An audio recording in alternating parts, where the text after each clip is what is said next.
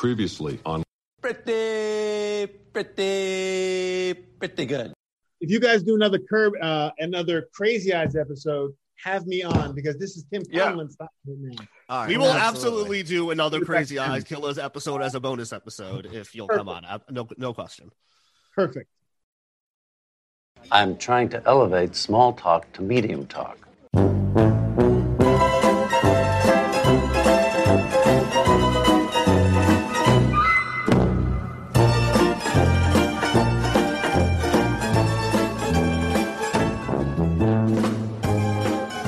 Welcome back to Pretty Good, a Curb Your Enthusiasm podcast. We're doing something a little bit different this week. I'm still Alex Chester, as always, and you're still Av Sinensky. Yeah. And we're in between season 6 and 7, and Larry and company took off an extra year between the episodes, so we're going to take a week off the podcast and do something a little bit special. Listeners of this podcast may remember that a couple of weeks ago, we had a guest who himself brought a guest. Just a quick cameo for that guest, but he said that he might come back. We might get another opportunity, and we're very excited today to have Chris Williams, Crazy Eyes Killer, back with us once again. So, Chris, welcome back to Pretty Good. How are you doing? What's up, motherfuckers? How you doing? I'm just kidding. Sorry. I'm good, man. I'm good. Never apologize for giving us crazy eyes. So thank you. We're very, very excited to have you back here. I guess the first question, because this is what we've asked most of our guests, is, tell us sort of how you got involved with Curb at all, like how the casting process worked and, sort of how you found yourself working on the show in the first place. Well, it came as an audition, but I had done, it was the third season, eighth episode. So it was before it was really, really hot. It was just starting to gain traction. And I was doing a sketch comedy show that was on the WB network called Hype, with Frank Caliendo, who does the impressions, so it was a sketch comedy show, and I was doing all these different characters. I was doing Master P, and I did all these different rappers, and Marla Garland was the casting director for Hype, who is Jeff Garland's wife. Oh wow, okay. Jeff Garland's wife. So I got the audition, and supposedly Ghostface Killah, Sticky Fingers, Mike Epps, Master P, they auditioned for it, and wow. She knew I could do a Master P impression, or I could do a rapper. So I got the audition, and as I said, I hadn't even really watched Curb. I made one or two times. It wasn't in my wheelhouse, so I wasn't really intimidated by anything. The character obviously was a rapper, and you're at your engagement party, and you have to talk to Larry, and the second scene was give them a jacket and have a conversation. So the only thing that you get is a slip of paper that says you're a rapper at your engagement. Say you like Asian pussy, and you're eating Asian pussy, and you can't live without it. That was the one thing that they. So had. that's the part that was set. Yeah, that's the only. That's a must. A must. Asian pussy is a must. Asian pussy is a must. So I just had that and talked to Larry. So before I left, I wanted to prepare myself. So I put myself in a, because I'm from, Westchester, New York. I went to Georgetown. I am definitely not a rapper, a gangster rapper, anything close to that. So I had to do my research. And so I left my house. I have blue eyes. And in order for me to look, quote unquote, hard, I figured I needed to at least have brown eyes. And from the sketch comedy show, I had brown contacts, which always made me look harder. So I put these in. I put a white tank top on, a baseball cap with a bandana, and I was not clean shaven, but I was kind of looking a little rough. And I put a big tattoo on my arm, and I called myself the Wolf Man. Can you see that? Yeah. Yeah. That's when I left for the audition. Okay. I left like that. Yeah. Got a nice beard on there. Yeah, so I left like this. I had these fake teeth, and the brown contacts in, and I call myself the Wolf. I call myself the Wolf Man, because these rappers, they always have their nicknames, and you never know where they're going to get. Ghostface Killah, this, that, and the other. So I said WOLFF, like my name was Wolf, and I call myself the Wolfman. Oh, like some dumb shit in 2000 and really 2002. So I left my house because I was watching MTV Cribs, just like what people would watch. And so I left my house as the Wolfman, as this rapper, just to convince myself that I could get away with it. So I was in my car and I went to the wrong office when they were auditioning Curb. And I went into this, and there's a secretary sitting there. I was like, yeah, I'm looking for Curb Your Enthusiasm, something like that. She's like, yeah, it's down the hall to the right. I was like, yeah, thanks a lot. Just to see what the visceral reaction would be to some dude coming in there and me being hard. So went in there, got the slip. So it worked on Nervous White Lady. Exactly. So I got the slip, and I was like, just go in there. And I had a couple things that I wanted to do, but you can't, especially, I do improv, but you can't be married to that because you'll trip yourself up. And also Curb is not, you can't be funny. You're not supposed to be funny. The situation is funny. So I went in there, and Bob Whitey, the director, who won the Emmy for this, Bob, Jeff was in there, the casting director, and Larry. And I rolled, what's up? How you doing? Yeah. And I was like, dap Larry up a little bit. Because if I went in there like, hi, I'm Chris, I'm going to do a rapper. It's not going to work, right? So I went in there, yeah, so I said, hey, yeah, your name is Larry, David Larry. You got two first names, man. What the fuck you get that shit? He's like, my dad. I was like, yeah, that's some cool shit. Just to ingratiate me to him and get us in the flow of it. You know what I mean? Right. You want to start out like almost in character with him. Oh no, I had to come in the room as the Wolfman or Crazy Eyes, Wolfman. So I went in there and I was like, yeah. And I was like, and they said, okay, we'll do it first. And I'm like, cool. And we did it. And I said, you like Asian pussy? I said, something about it, you eat it. And then 30 minutes later, you want some more because that motherfucker shit Asian. You know what I mean? Right. Like jokey stuff like that. And then at one point I was like, I said, you my nigga. And he's like, he didn't know what he was like. Oh, I was like, yeah, you my nigga. Because that would, to me, as the rapper, would be a common, right? I'm glad in real life Larry paused, because in the episode he doesn't. He responds, and it's like, right. Not so sure you should be. They knew that he knew it was kind of coming at one point. So I went in there and I did the audition. I was like, yeah, thanks a lot. And I left and I went to the grocery store. I remember grocery store dressed as crazy, as the Wolfman, just to see if I was still getting a reaction from people. And they told me I got the gig. And I was like, that's amazing. And Larry said, is he a good rapper? It's like, and Jeff's like, because Bob had worked with my sister. Bob Whitey worked with my sister. And he's like, he's just an actor, Larry, don't worry about it. I was like, yeah. So I got the role. Now I'm like, what am I going to do? Wait, so hold on. Okay. So did Larry think that like the rapper character was like a real character? He thought that was legit. Yeah, he thought I was a rapper. Okay. Yeah, he thought I was a real rapper because he had seen these other guys come in. Yeah. But I had. And Larry's not Googling that. He's like, all right, he's Wolfman. Yeah, he's the wolf. Yeah. Right. So I went in there, did that, and then they called me and they're like, okay, we're shooting so and so. What's the name of your character? And I was like, oh. I was like, ooh, I don't like wearing contacts. I don't wear contacts. I don't like wearing contacts, but I gotta be hard. I'm like, well, I gotta at least wear one, right? So I was like, I'll call myself like Crazy Eyes, and put a kill on it and spell it all in K's. That's how the name came about, because I didn't want to wear a brown contact. That's incredible. So you didn't just make up the name of a character. You made up the name of the episode. Yeah. And it's like a guest coming on. That's like, when does that happen? Yeah, so I made up a character and I want you to name the episode after. Yeah, maybe we'll find out that Bob Odenkirk showed up and he's like, all right, guys, I'm Porno Gil, and here's what's happening. I'm getting some Tabasco sauce up my asshole today. I don't know. Yeah.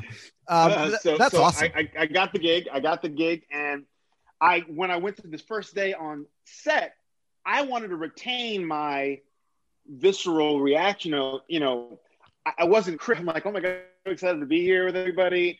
I only got to work one scene with Wanda too. The whole scene, the first scene is the only time I'm ever even interacting with her. So we were shooting and everything, and I'm trying to go as hard as Chris can be. Like, I'm not, but for me as an actor, I got to be over the top. And at one point, when we're shooting the scene with getting the jacket back, right? Yeah. He says, he's getting the jacket back, and she goes, you don't know what, you didn't treat her right. And I turn around and go, shut the fuck up, bitch. And he's like, whoa, okay, a little less crazy eyes on this. I'm like, okay, I got it. Tony, because I'm trying to go over the top, because that's what I would react to someone who's saying it, and we change it to, you fine, right? Like I'm hitting on it, right? Yeah. So, and at one point, and when we were doing the house tour, I was trying to make it as mundane as possible. Now, I think the reason why I got the role is because I know what the comedy of Curb is about. You can't just be a rapper, and that would work with a regular rapper. But for me, my objective was, if you can keep Larry off balance, because he's always the rock of, and in charge of everything and the cog to everything. But if I can keep him off balance and he won't know what to expect, right, the funnier it's going to be. Yeah. So when I'm like, yeah, I like you, motherfucker, don't hit me. He's like, oh, is it okay if I hug you? What do I do? So the more I can keep him off.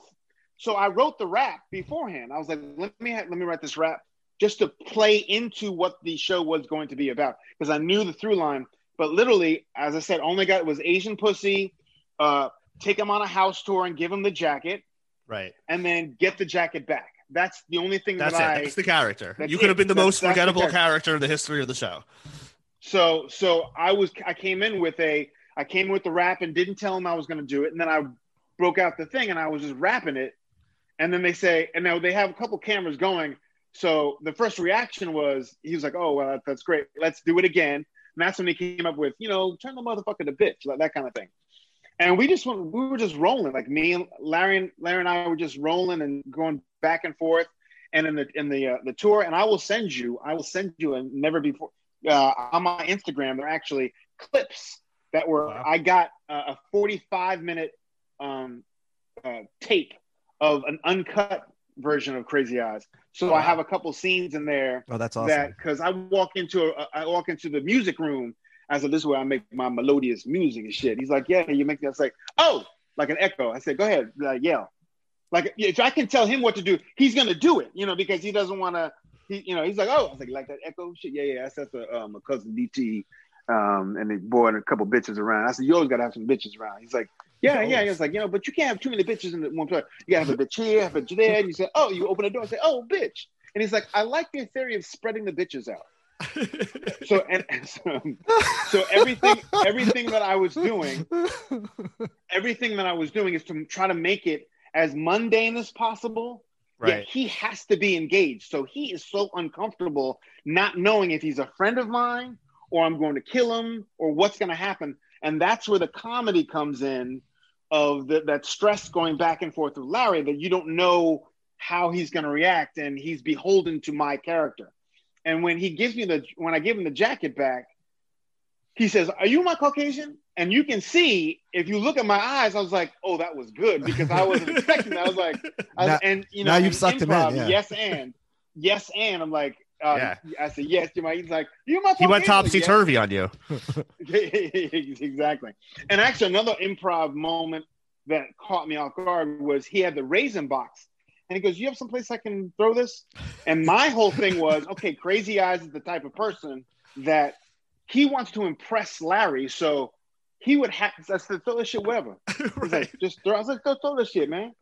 He's like garbage. I was like, throw the shit. And then he throws it. I'm like, watch this. And people don't realize that they cut Delicious is actually a 6'5" bodyguard. Oh, that's amazing. We discussed this on the podcast. Who are Delicious and Matilda?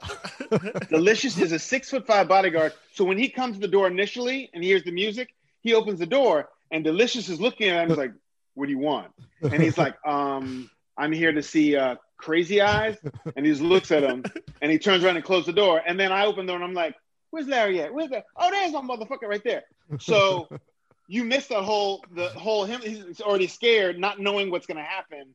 Right. And so Delicious, when I yell for Delicious to tell Matilda to come clean it up, Matilda's the maid or whatever, yeah. And then Delicious was my consigliere, my bodyguard, my right-hand man. I got to say, I think Av and I didn't know that Delicious was like a name that like was a a name that went for any gender. So we sort of had a different Delicious in our minds.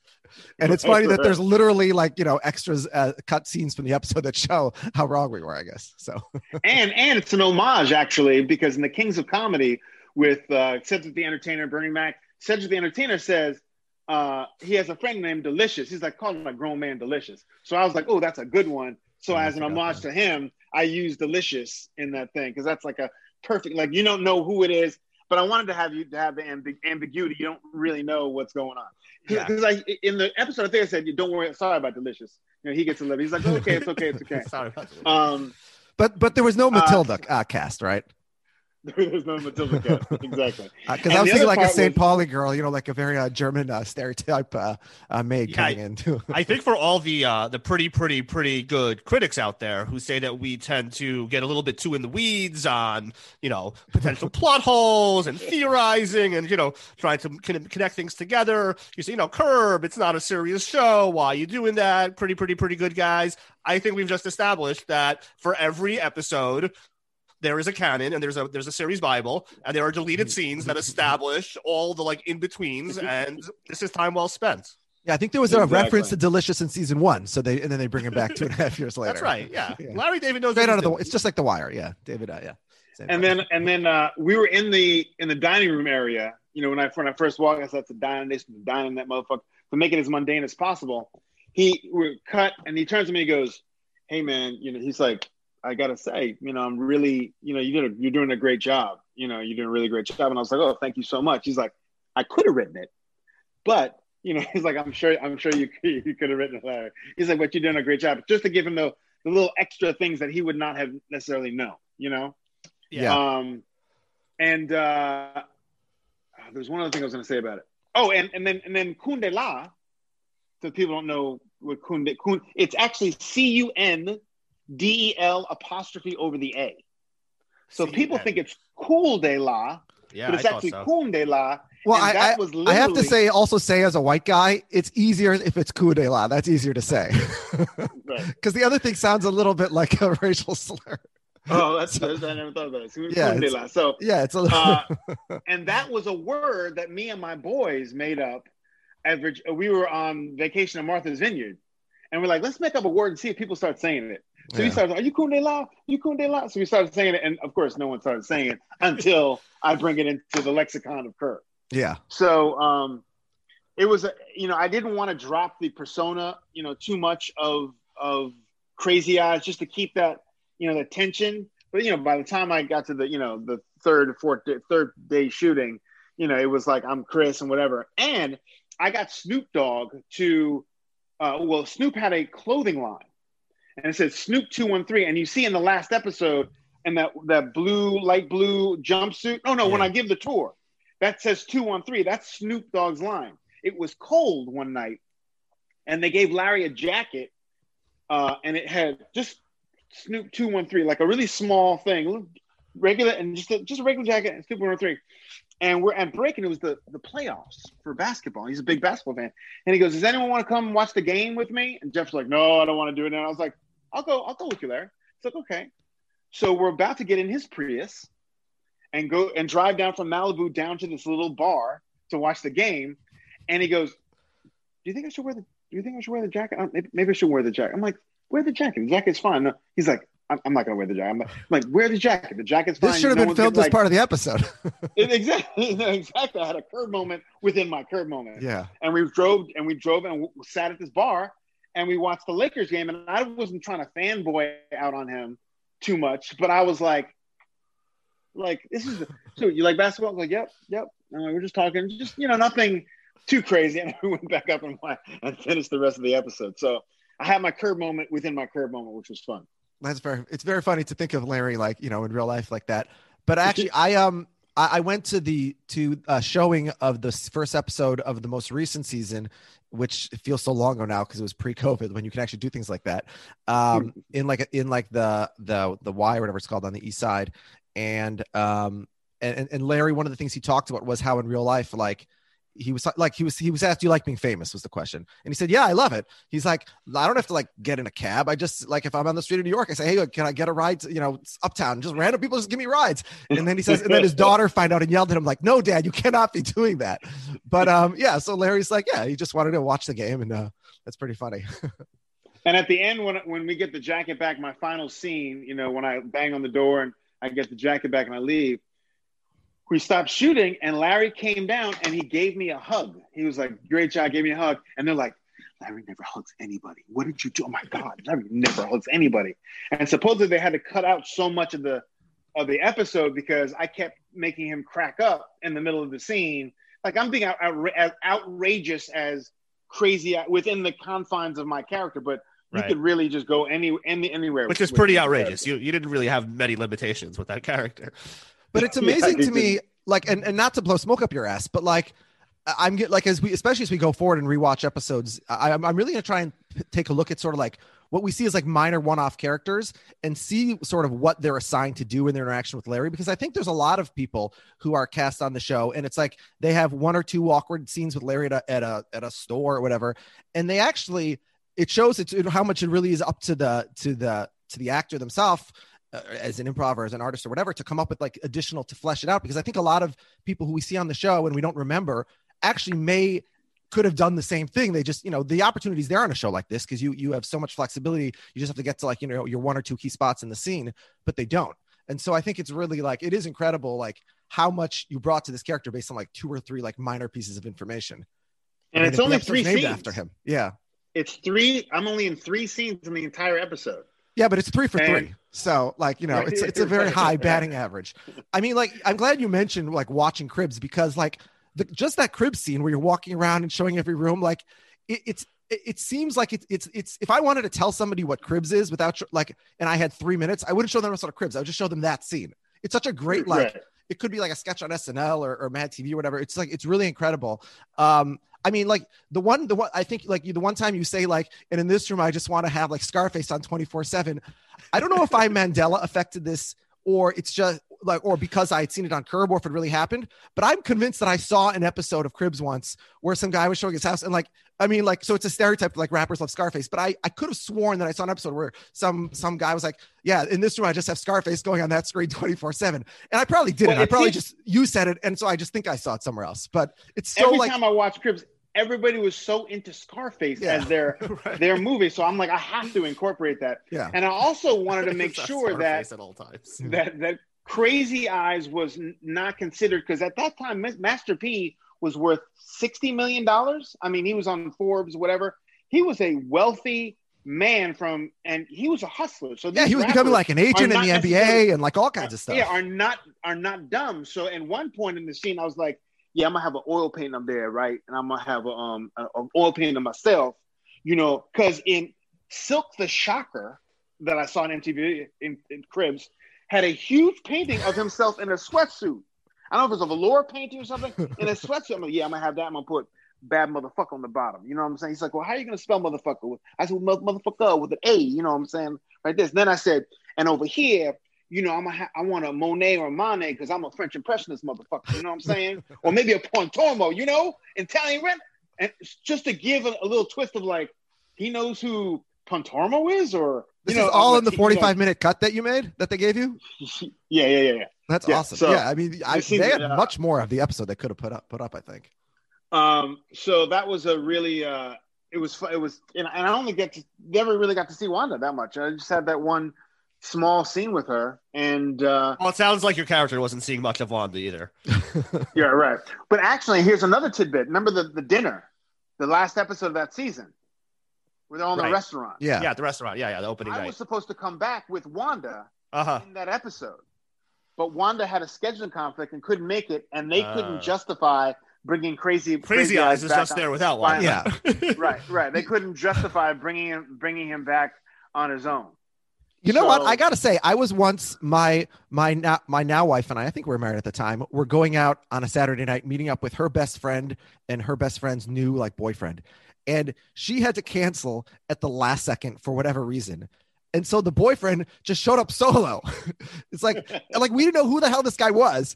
but he showed up anyways, and we thought it was the weirdest thing. And he spent the entire night with us, and he was actually a great guy. And we told her, like, yeah, he's such a great guy. Like, we spent the whole night with him. I don't know why the hell he was there, but then she dumped him, and I was like, oh, well, she should dump him for being a sociopath and showing up on that dinner. Yeah, it was very weird, but yeah, we could have taken more Crazy Eyes. Yeah, but then the show, obviously in true Curb fashion, the next time we'll see Wanda a couple years later, there's no mention of Crazy Eyes. It's sort of like, right. She's just at a new stage in life. And Wanda plays like a fictional version of herself. And obviously she was in a very different stage in life in terms of her public persona, after 2008 or whatever versus when she filmed it with you. So yeah, you sort of get cut out there. Sorry, you were talking about Monina though. Monina, Kim Whitley, is a friend of mine, and she was about to audition for it. And she's like, I'm freaked out. I don't know what to do. Give me some advice. I'm like, and I was trying to give her some tips and ideas about it. She did a phenomenal job, but I think she put a Cool De La in there. Yes. For me as an homage to me, which was cool. Yeah. Well, you got it in the lexicon, so you and your friends were right eventually. Yeah, I mean, I know season 11 of Curb, I think, is either filming or it's about to film. Either way, if you're a guest star going on Curb, just say Kun De La, and you're going to be an iconic, all-time great Curb character. Like that's just that's the secret sauce. Oh, you're so when they brought me back for the 10th to 9th season, 10th season, 9th season, 9th season, or 10th season, one of the last season, I had this whole thing, this whole elaborate plan. I didn't know what I was going to be doing or what I was going to say, and it was only that short little scene that you saw where I'm being interviewed, and I had a whole backstory of that Crazy Eyes had converted to Judaism, and he was going to just be, I had a yarmulke. I went out searching for the best yarmulke. I had a yarmulke that had gold on the side, and I had my Star of David. So you're like the Amari Stoudemire of hip hop, basically. in the episode, you can see I have a gold Star of David with diamonds on it. So I wore that, and I was like, I have this whole thing where I'm gonna be, I'm gonna remake Fiddler on the Roof of my car. You know what I'm saying? Like matchmaker, find me a bitch, and like sunrise, motherfucker, sunset. So I was like, had this whole thing, and I was like, and then he converted to Judaism. Oh, the rapper version of "If I Were a Rich Man" could be legendary. Yeah. And I said and I pitched it, and Larry's like, nah, cut the Jewish stuff. I was like, it's killing me.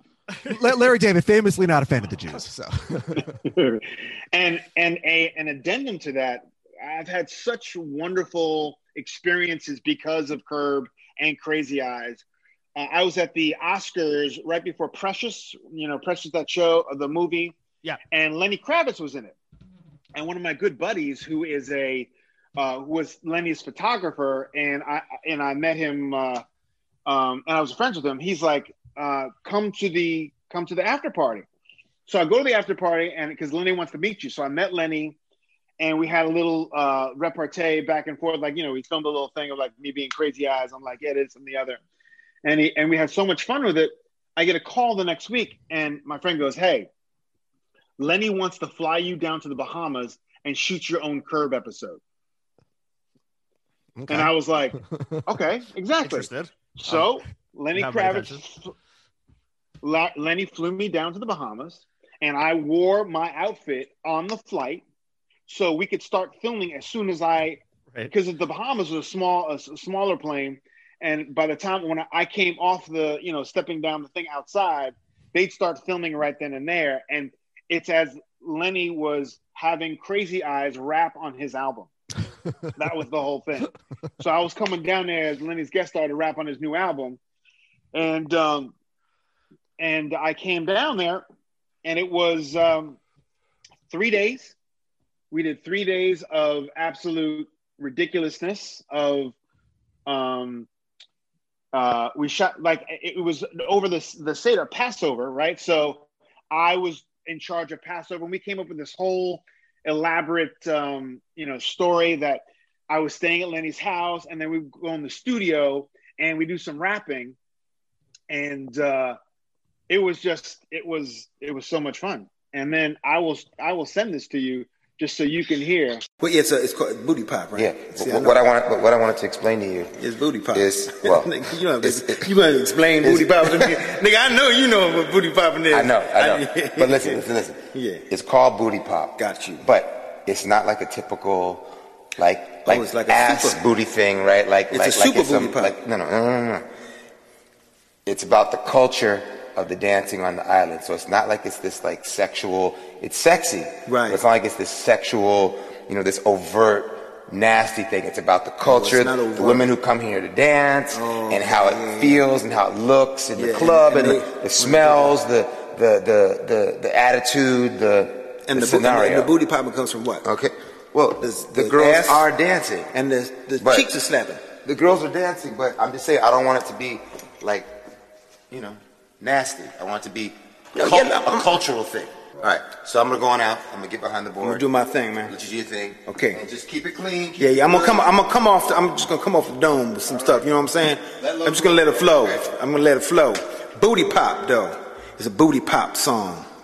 It's a booty pop. Gonna let love rule. You got a couple albums in this motherfucker too, right? I like, Are You Gonna Go My Way? I like that. Rock and Roll Is Dead. Rock and Roll Is Dead. Yeah, man, you brought that shit back too. Rock and roll. You had some Eleutheria, The Fire Is Burned. I like that. That was one of those Jamaican joint. I like that shit. That was a fly. I'm flattered you know my stuff. I know. Come on, man. I'm a fan too. That's why I figured, this gig would be some cool shit. Between the two of us, we could collaborate. You do your love, peace, and happiness, and I do my thing. You know what I'm saying? Well, I'm very happy that you're here. All right, brother. And I appreciate it. We're gonna make this great. I'm gonna show you what I got. You got it, right? Right. All right. Is it electronic drum or is it a real drum? It's a real drum. It's a real drum. So I don't work with real shit, man. Well, that electronic shit, you can say that for Flock of Seagulls shit. Dude, all that shit. I don't fuck with that 80s shit. I like this is all real, organic.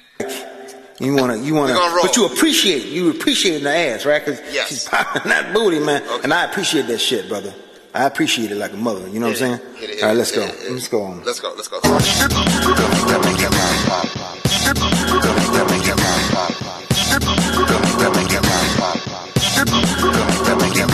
Rock and roll, bitch, sister, till my dick is dead. Let me pop that booty till we got a little problem. Hold on. What the fuck? Man, I was rolling, bro. I'm sorry, we got a little problem with the computer. Hold on one second. Motherfucker, man, come on. Hold on. He's got all that fucking hair. That's his problem. He can't get the fucking brain waves in that motherfucker. It's like a force field. Shit. Come on, Craig. That was my best thing too, man. I was like, I could feel it. I was in the motherfucking. They had the dance halls in the Bahamas, and the big girls are doing the. Hey, we're back on. Okay, we're cool. We're back on, right? We're back on. Here we go. Don't fuck it up again, Craig. You hear me? Rock and roll, miss sister, till my dick is dead. Let me pop that booty till I blow up your head. Gonna splash it all over and let love rule. Make it drop on your face, let it drip like drool. Smack that booty till it's like a boxing bag. Shove it in the back door and fuck you like a fag. You scream, crazy killer, like you was my bitch. Just like those white boys, Abercrombie and Fitch. Toss you right to Lenny to get his run. You know why? Cause it ain't no fun if my homie can't have none. Be a rapper, be a priest, get a motherfucker. Wait, be a priest, get a nun. Hey. You like that shit, right? I was rolling on that motherfucker. You get that, Craig? So I do this whole. I'll give you. Slip off those wet panties and undo your bra so I can get this black velvet in your kunde la. I'm a stone cold killer with one crazy eye. Gonna watch that booty pop till it make me cry. Gonna get let left rule all over your face. Make it trip in your mouth so you can get a taste. You better back that booty up like a pickup truck. Beep, beep, beep, beep. Motherfucker, what the fuck? You know what I'm saying? Stop. What? So he's like... Yeah, so we have Chris in the studio and Lenny listening outside, just to set it up for the non-viewing audience. That was a hell of a rap. So he's like, that's not what we're going for because I was being too hard as Crazy Eyes. Obviously it's offensive and it's ridiculous. But so we shot the whole episode and Lenny never released it. We never released it. That's the only thing that I have from it. So it was fun to do.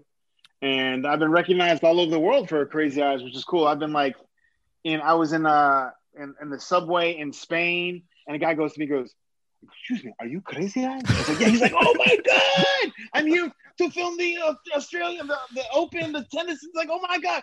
So all over the world, I've gotten Crazy Eyes stuff, which is serious love. I love it. Is that the role you get most like recognized by just like random people on the street? Yeah. Well, I get Hoover from Silicon Valley. I was gonna say that. Yeah. To me, that's such a funny contrast. Crazy Eyes versus Hoover, like the over the top bombastic rapper. Dodgeball, yeah. Well, but I mean, in all three of those, you play such dramatically different personalities. Like, I loved Silicon Valley. I mean, I absolutely loved that show. I thought, like, I mean, I liked Veep also, but I thought, like, when they were competing on like back to back on Sunday nights on HBO, I thought like Silicon Valley was like just incredible. And yeah, you play like opposite Gavin Belson, such a different character that I didn't realize was you at first, because you're like, you're so dramatically different. Like, you're like desperately sycophantic, but like I think you can't really act out because you're like playing sort of the straight man, but you act so dramatically with your eyes in that show, I think. And obviously you do in Curb. I mean, you're literally called Crazy Eyes. And I mean, Dodgeball also, really, it's the same thing where you're like this, like almost like this scared little pussy. And sorry, I shouldn't say that. Sort of scared little guy in a lot of ways. But yeah, and your eyes are sort of bulging out. And I wonder, like, has that become something like in casting and stuff? Are they looking at you for that? Well, the good thing about being versatile is that I can do anything and everything. But this is me and my sister from Ugly Betty. Uh-huh. And I did a movie with Anthony She's Hopkins, the one on the right, right? Exactly. I did The World's Fastest Indian and Total Drag with Anthony Hopkins.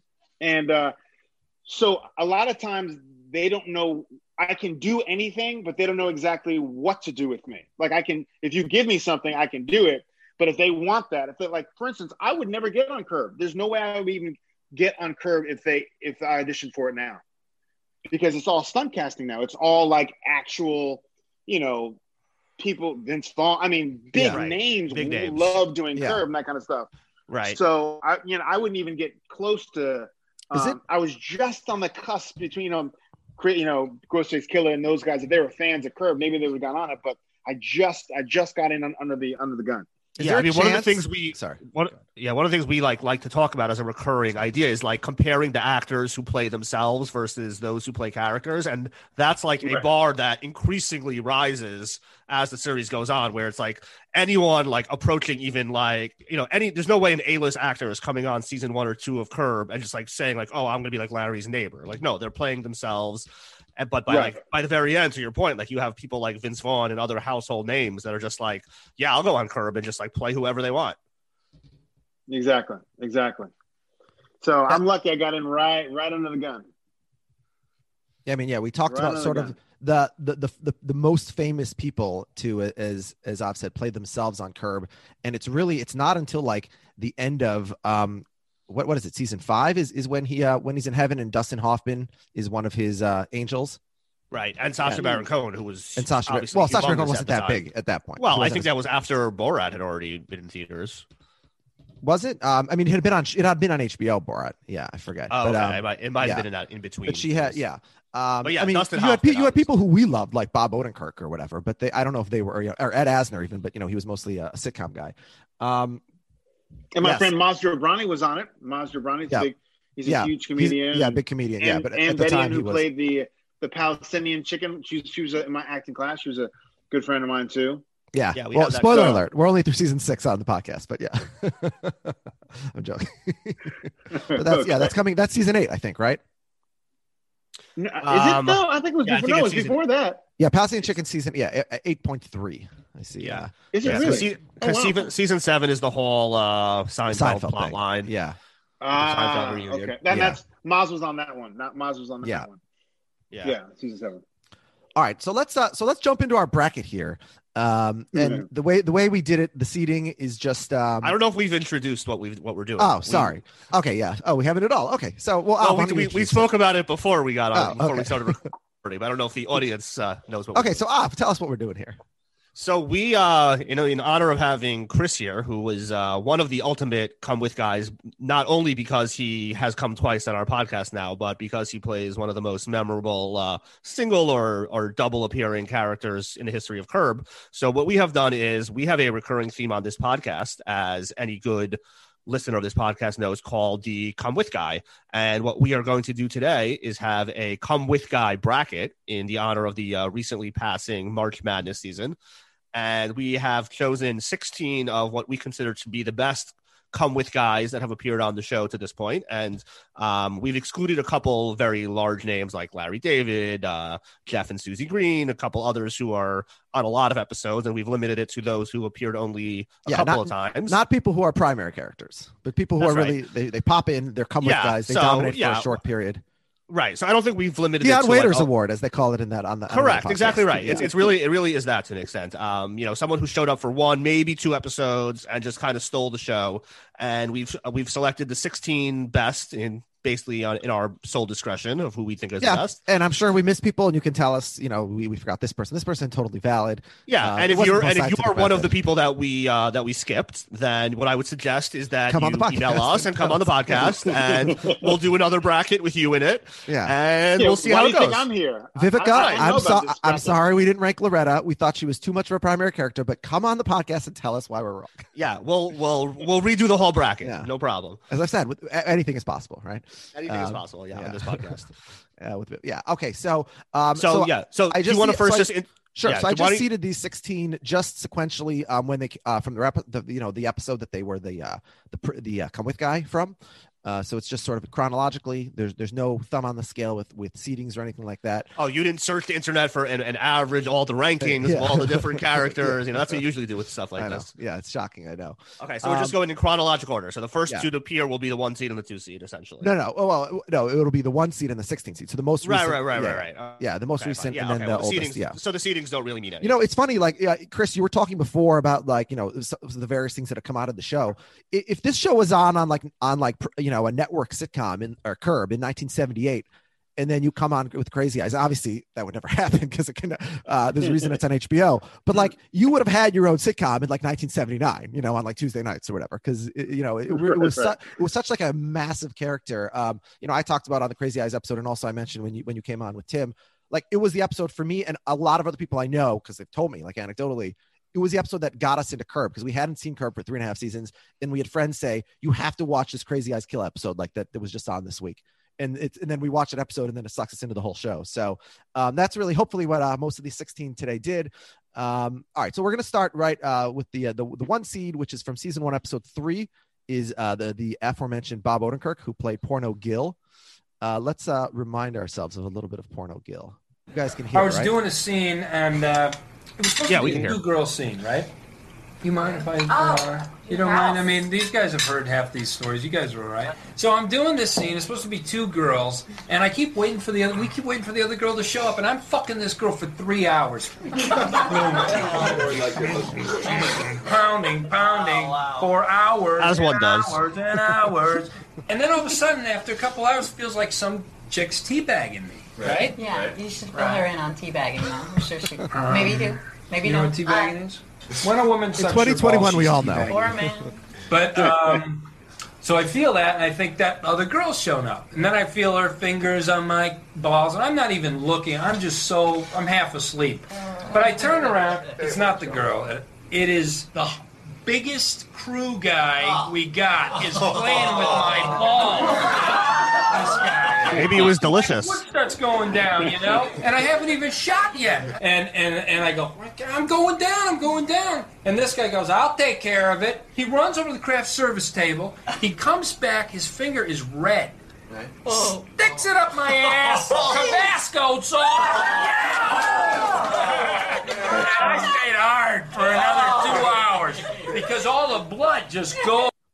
All right, so Chris, let me ask you, based on your experience on the show, how much of that scene is the show told Bob Odenkirk hit this mark, and how much is that just Bob Odenkirk having a good old time? I thought you were going to ask him based on his experience what he knows about this Tabasco sauce. Oh.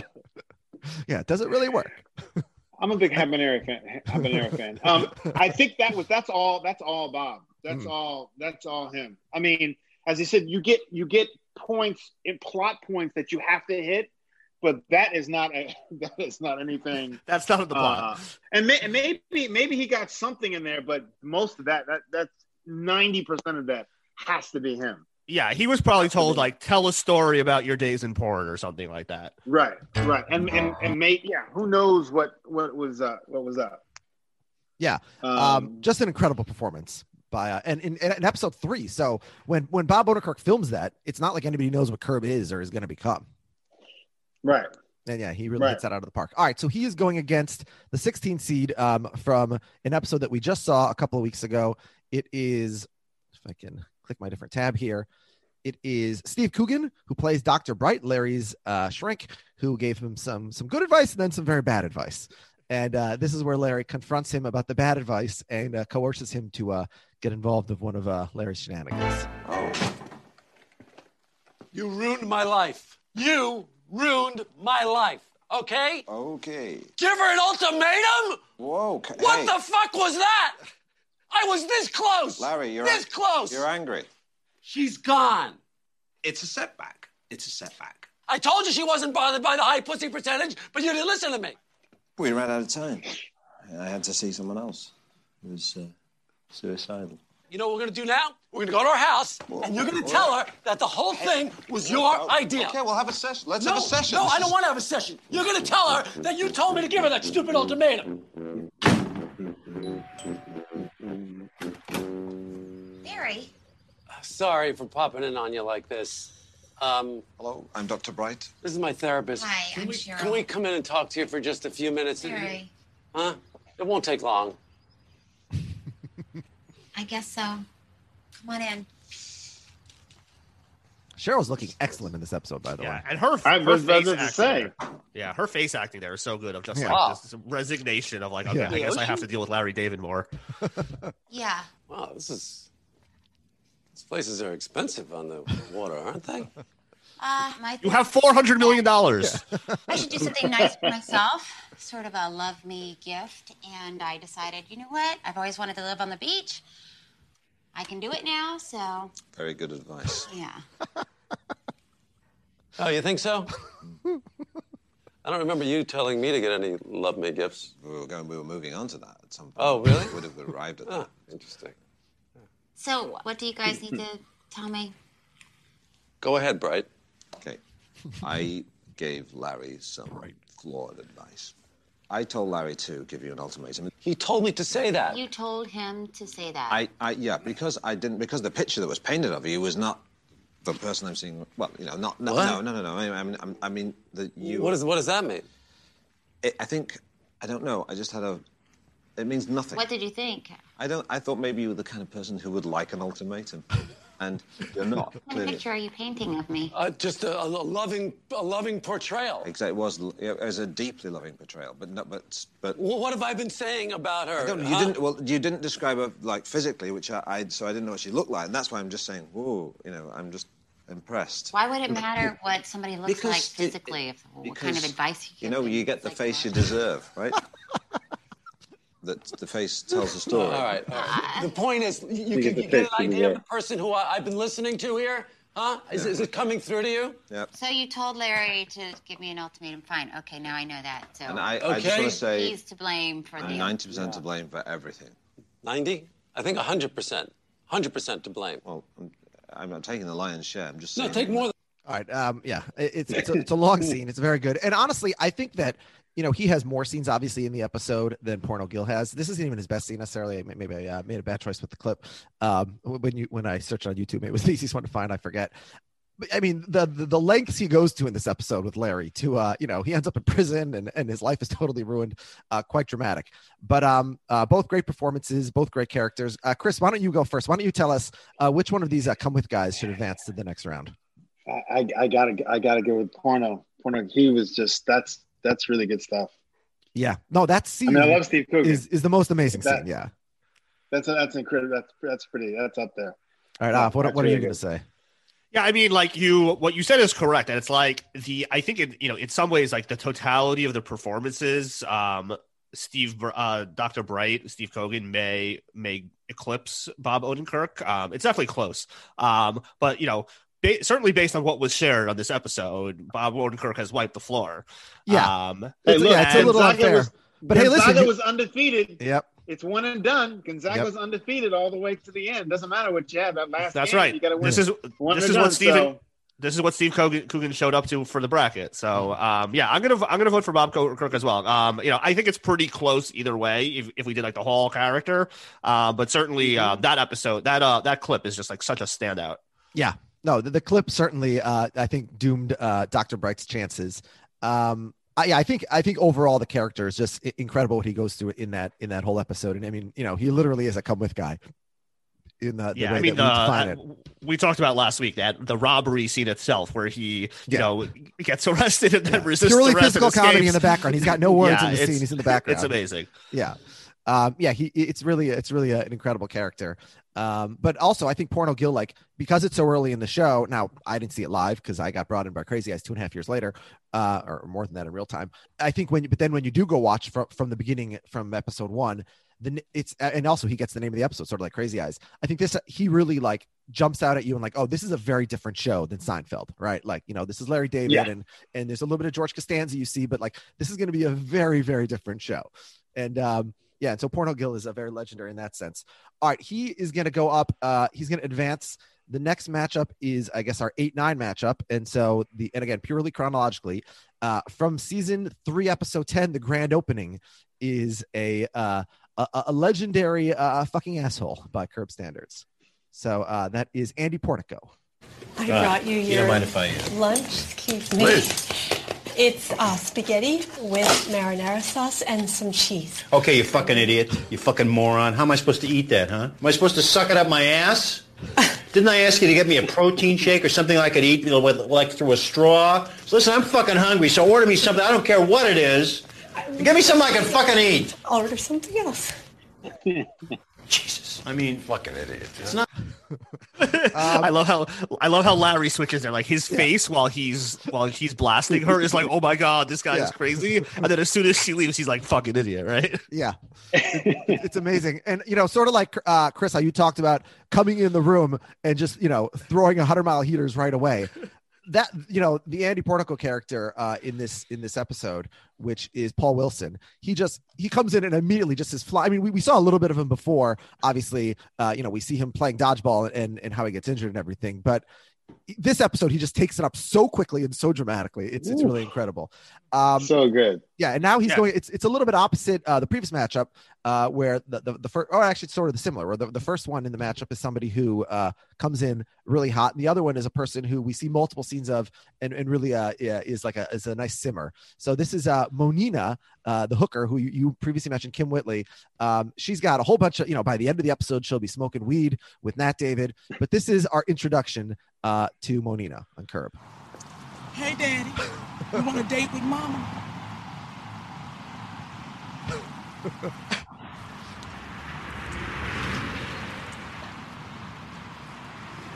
Get in the car.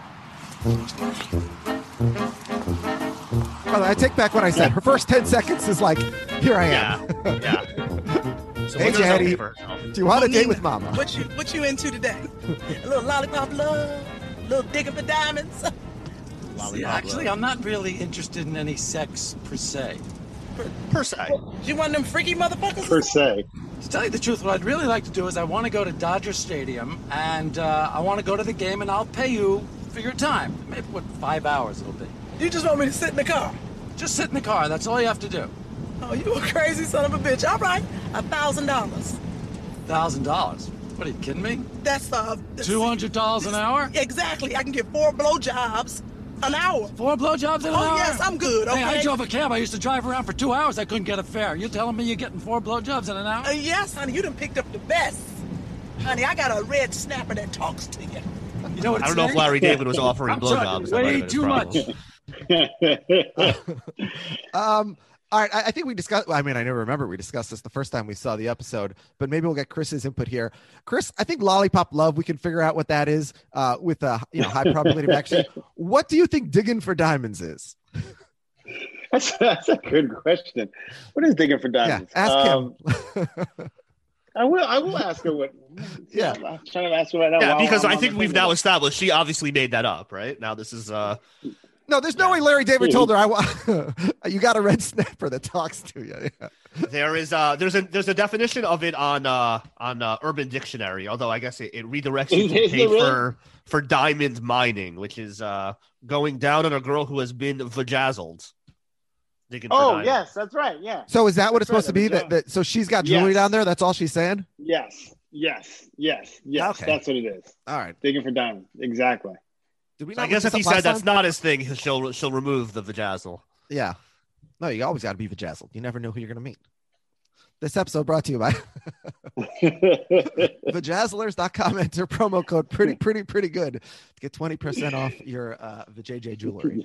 All right. So why don't you go first here? Where are we going between Andy Portico, who was not our come with guy in the episode, but he was our fucking asshole for a long time. We thought he was the biggest asshole in the show. I mean, he carried that belt for what, like 12 episodes or something like that? Yeah, no, he's real bad.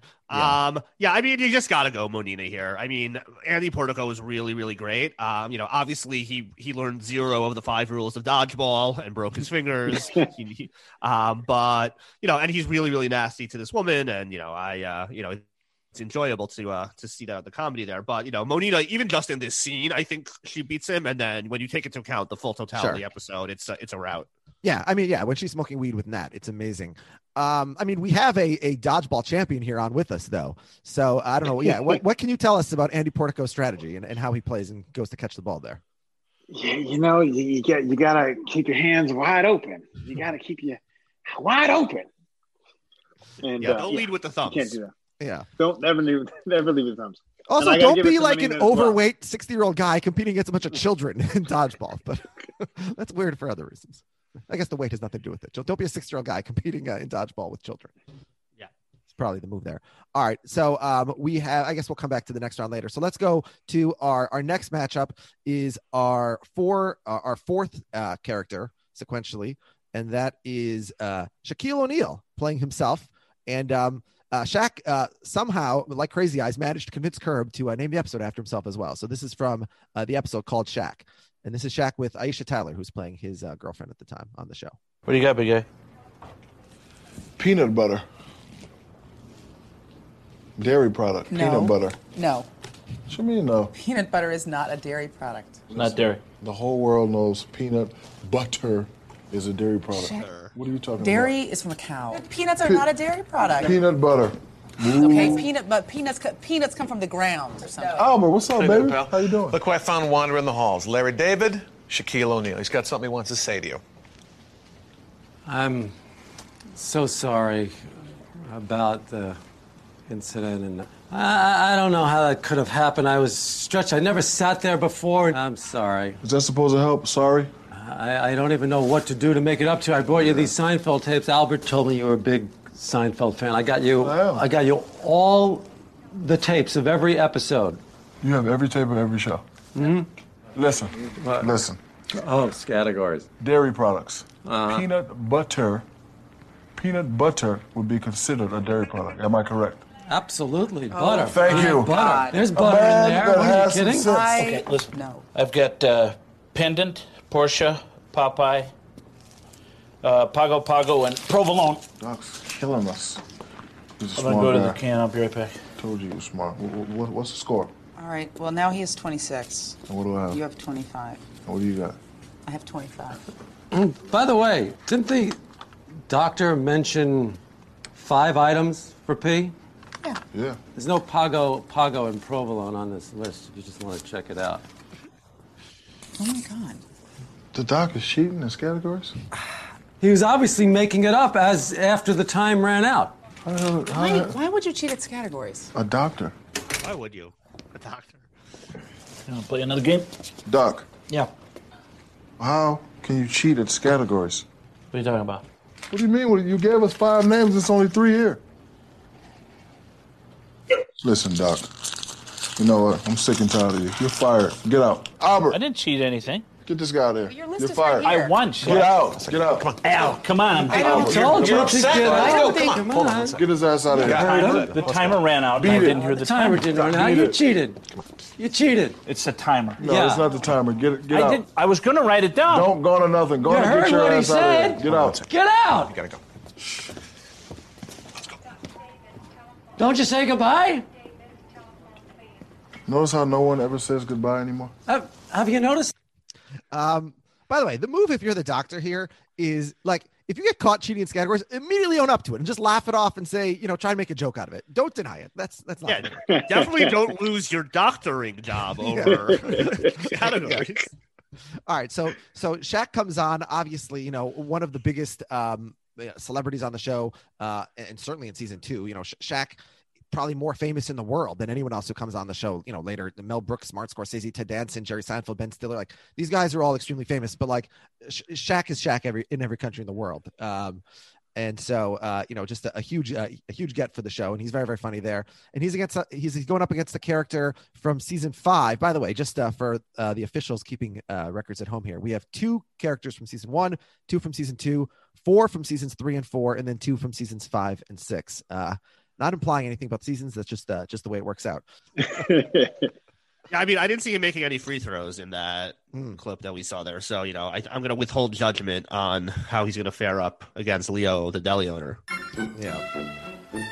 Yeah, no, I'm at the wrong point in the episode, though. So, all right. Music is so iconic. The music is just. Yeah, I've said before that for me, I have this Pavlovian connection between the HBO static sound and then the next thing my brain hears is the Curb music. There was a while where it was Game of Thrones, but now that that's gone, it's always Curb. And I've watched so many shows that I love, and with iconic theme songs, Sopranos, The Wire, Silicon Valley. There's tons of theme songs that I know, but it's Curb is always the one that I hear.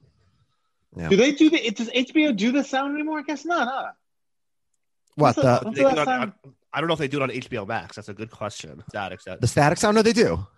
Yeah. I've been watching, but do they do it for HBO Max shows? I'm not sure if they do. Yeah, you're saying I'm seeing it when I'm watching an episode of Curb or whatever. So right? Yeah, they're not going to go in and change that. I think so, because I just saw a show, Beforeigners, and that show had a different version because it was HBO Europe.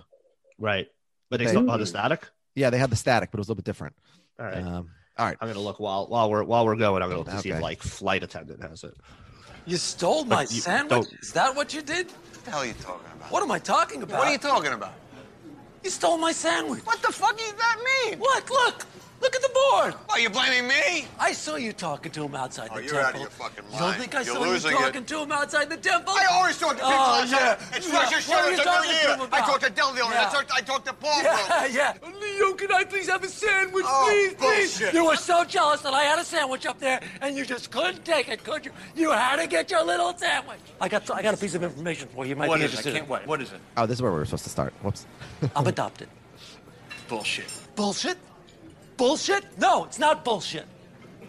What do you mean you're adopted? I'm adopted. How do you know? My father told me. You don't know who your parents are? I know they're not those nuts. I know that. But I know who yours are. Fuck. Enjoy your whitefish. Enjoy. Larry. Yeah. Larry, you are adopted? Yeah. I adopted too. You are my brother. We are the brotherhood of the adopted. Oh! Larry, come on over here. You know what I'm going to do? I'm going to let you have any sandwich you want. Really? Yeah, anyone you want. Take it. Go ahead, take it. Oh, boy. Take it. Well, it's a tough decision. Okay, I wait. I think I'm going to have to go with that Ted Danson. Ted Danson? Yeah. This yours. Thank you. Hey, the son of a bitch, he don't come in anyway. You got it. Thank you. Hey, Dr. Sewell. I want you to meet a friend of mine, Leo. This is Dr. Sewell. Leo. How are you, Dr. How are you doing? Comes to Larry's rescue there. Because Larry thought the doctor was a little too shaky to be operating on his father. All right, so we have Shaq going up against Leo, the deli owner. I'll go first here. Leo, I like how he goes right in for the hug, by the way. Crazy Eyes, you said that when Crazy Eyes tries it, you said, Chris, that Larry's not necessarily much for a hugger. But Leo just grabs him. I guess that's part of the character, that he's very physical and hurting people all the time. Shaq, can he hurt Leo here? I will say I'm going to vote for for Shaq. Again, just a part of it is also like when it came on the show, it was like such a big deal. I think again, I saw it in later, but I'm like, when you see it, you're like, how did I miss a show? Like I loved Seinfeld. How did I miss a show that was so big in season 2 that it was getting Shaq on the show? Like, how did I miss it? It's sort of like my reaction when I saw this, since I, came in a couple of years after that. So I'm going to vote for Shaq here. Chris, what about you? I think I'm going Leo. I think I'm going to go. Because Shaq I bet you he was given that peanut butter thing that he didn't come up with himself. We're just going performance wise for me. I will go. Leo, played by Ed O'Ross, by the way. Yeah, I will go Leo for me. I'll go Leo. Yeah, so you're looking at it from the actor perspective, which definitely makes sense. We have our first overtime matchup here. Yeah, I mean, I just love the peanut butter bit so much, and like even if it's not that Shaq made it up, it's just like such a funny thing, and like the way he commits to it, and like he like winks at Larry to play along. We just went through a holiday where a bunch of rabbis decided that peanut butter is bread, so peanut butter can be a dairy product too, like whatever. Yeah. So yeah, I'm gonna vote for Shaq here. I do love Leo. Gives a strong handshake.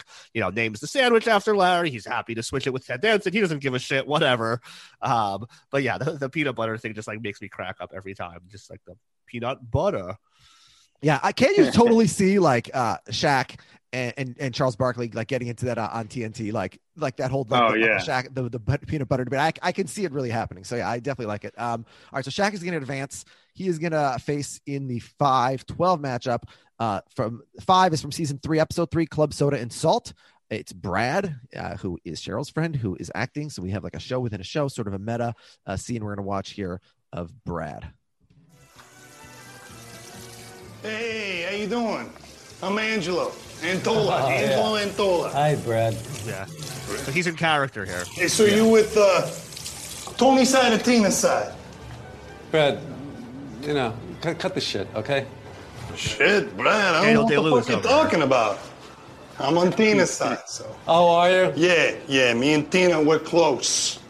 Oh, it's a shame she's gonna marry that jerk. Only doing it for the money. She don't love him.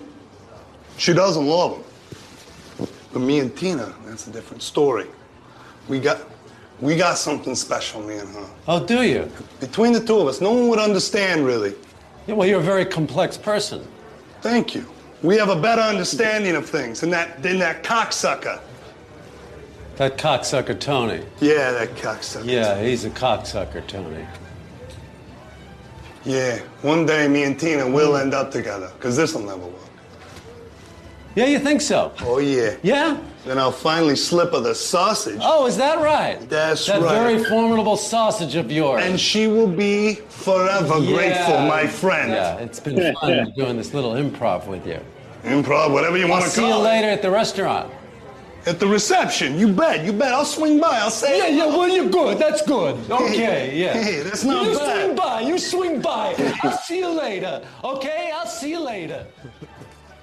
Okay. We're going through these things, and like the thing I keep thinking, I'm like, who's really funny? Larry David. Yeah, he just he's like a much better actor than you would think. Like he just like plays off these like big characters so well. Yeah. No, he's very good. There's a reason we like this show and the other one. yeah. Hot take. Larry David's good. All right. First, the 12 seed is so that was from season 3. This is from season 4, opening night, the final episode of the season. It is Katie Huffman, who was on this podcast herself, discussing this scene and this episode. And here's Katie's final scene on Curb, other than on the stage.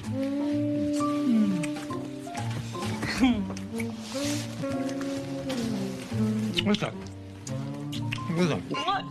What's that? What? What's that? What? Is that Bush?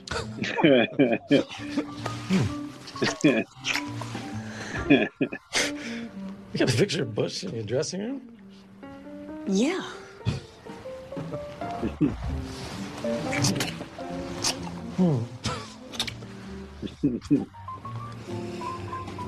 You're a Republican? Yes, Larry, I'm a Republican.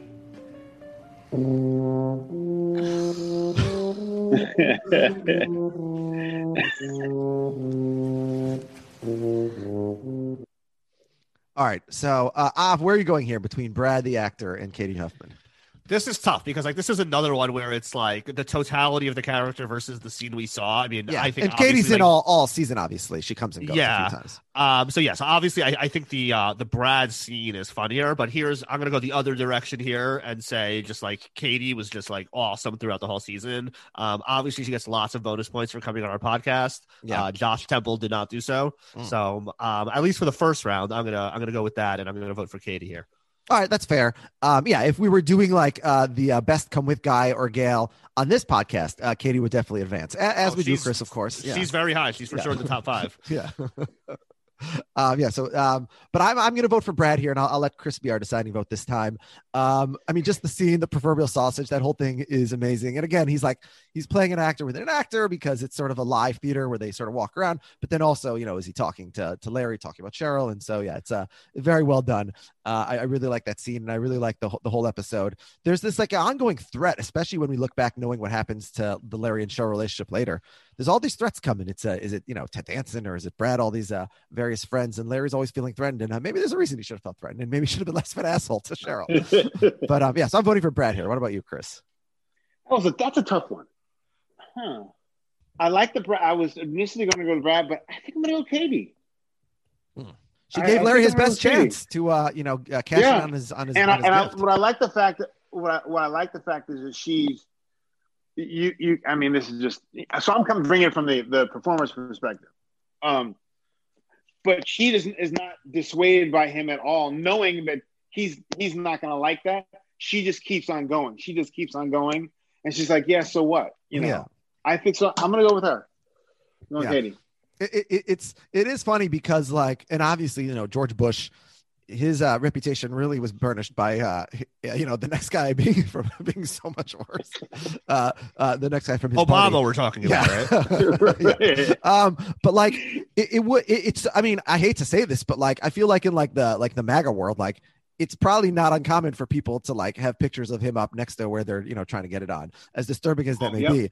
But it was so absurd for Katie Huffman to have that, even if people really like George Bush, he won election twice, which Trump didn't do, but it's very, very funny. So that brings two people who played themselves meeting up in the second round now. It's Shaq against Katie Huffman. And let's do these two matchups before I go to the other side. So Shaq and Katie Huffman, people are always comparing them to each other. They're such similar people in all ways, especially, physically, you can barely tell them apart.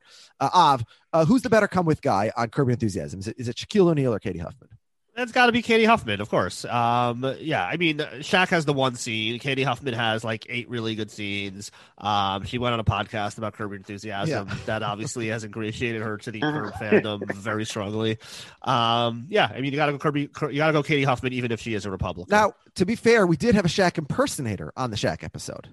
Right, that's true. And we pretended. Have we acknowledged at this point that wasn't really Shaq? I was about to say, we played it straight. This is the first time that we're letting listeners know. Listeners, hold on to your hats. That was not actually the real Shaquille O'Neal. I actually didn't know that either. Chester told me that. We weren't on video in that episode, I guess. Our guest Zach Muhammad is slightly smaller than Shaquille O'Neal, I think. Yeah, Zach Muhammad's a great come with guy. Yeah, but if it was on video, everyone would have known he wasn't Shaq. But it's an audio podcast only. And so, he did a very good Shaq impression. And until this moment, I didn't know that it wasn't actually Shaq. But you vote for Katie Huffman. Chris, what about you? I'll go Katie as well. All right, so Katie advances, knocks Shaq out. Very, very unusual for a bracket, a basketball-style tournament for Katie Huffman to beat Shaquille O'Neal. But, anything can happen on any day. UCLA almost beat Gonzaga, and God damn it. But anyway, all right. So let's. Chester almost won $32,000 if UCLA had won that game. He was in a survivor pool. You're kidding me. Yeah. Lost on a half-court shot in overtime. Oh my God, that's the worst. Yeah. No, it was unfortunate. Very, very close. All right. So we have Porno Gil going up against Monina for the opportunity to face Katie. Who are you going to vote for between Porno Gil and Monina? Porno Gil is nice, but Monina is an all-time great. So you got to go Monina here. Yeah. Sorry to say, Bob. Nat says at the end of the episode, "Oh my God, she's a hooker," when he can see. And we're really grimacing. Where's the old white guy going to go with this one? All right, Chris, what about you? I'm going Monina as well. Yeah. All right, even though I love the porno Gil. Yeah. I got to go with my girl. All right, so we have Monina and Katie Huffman in the final four. We'll come back to that. Let's go to the other side of the bracket. We'll start with the 2-15 matchup. So 2 is from the season finale in season 1, the group, and it's Lucy Montone, played by Melanie Smith, and she is a friend of Larry's from back in the day. Apparently, a little more than a friend. They dated back when they lived in New York, and she's about to run into Cheryl and Larry, who she hasn't seen in quite some time. Well, I don't think she's ever seen Cheryl, but she hasn't seen Larry in quite some time. And now I think this is the scene actually where later on in the episode, they are at lunch and she tells Larry why she's back in Larry's life, what favor she needs from Larry. Anyway, what's going on? I'm very curious as to why you invited me to lunch. Okay, remember when we were dating and I told you about my stepfather and what happened with my stepdad? Yeah. Yep. And did not breathe a word of it to anyone. Good, because you're the only person I ever told about that. But I kind of feel like what happened, I feel like it's really starting to affect my life a lot now. And there's something called an incest survivor group. So I don't want to go alone. And I was thinking maybe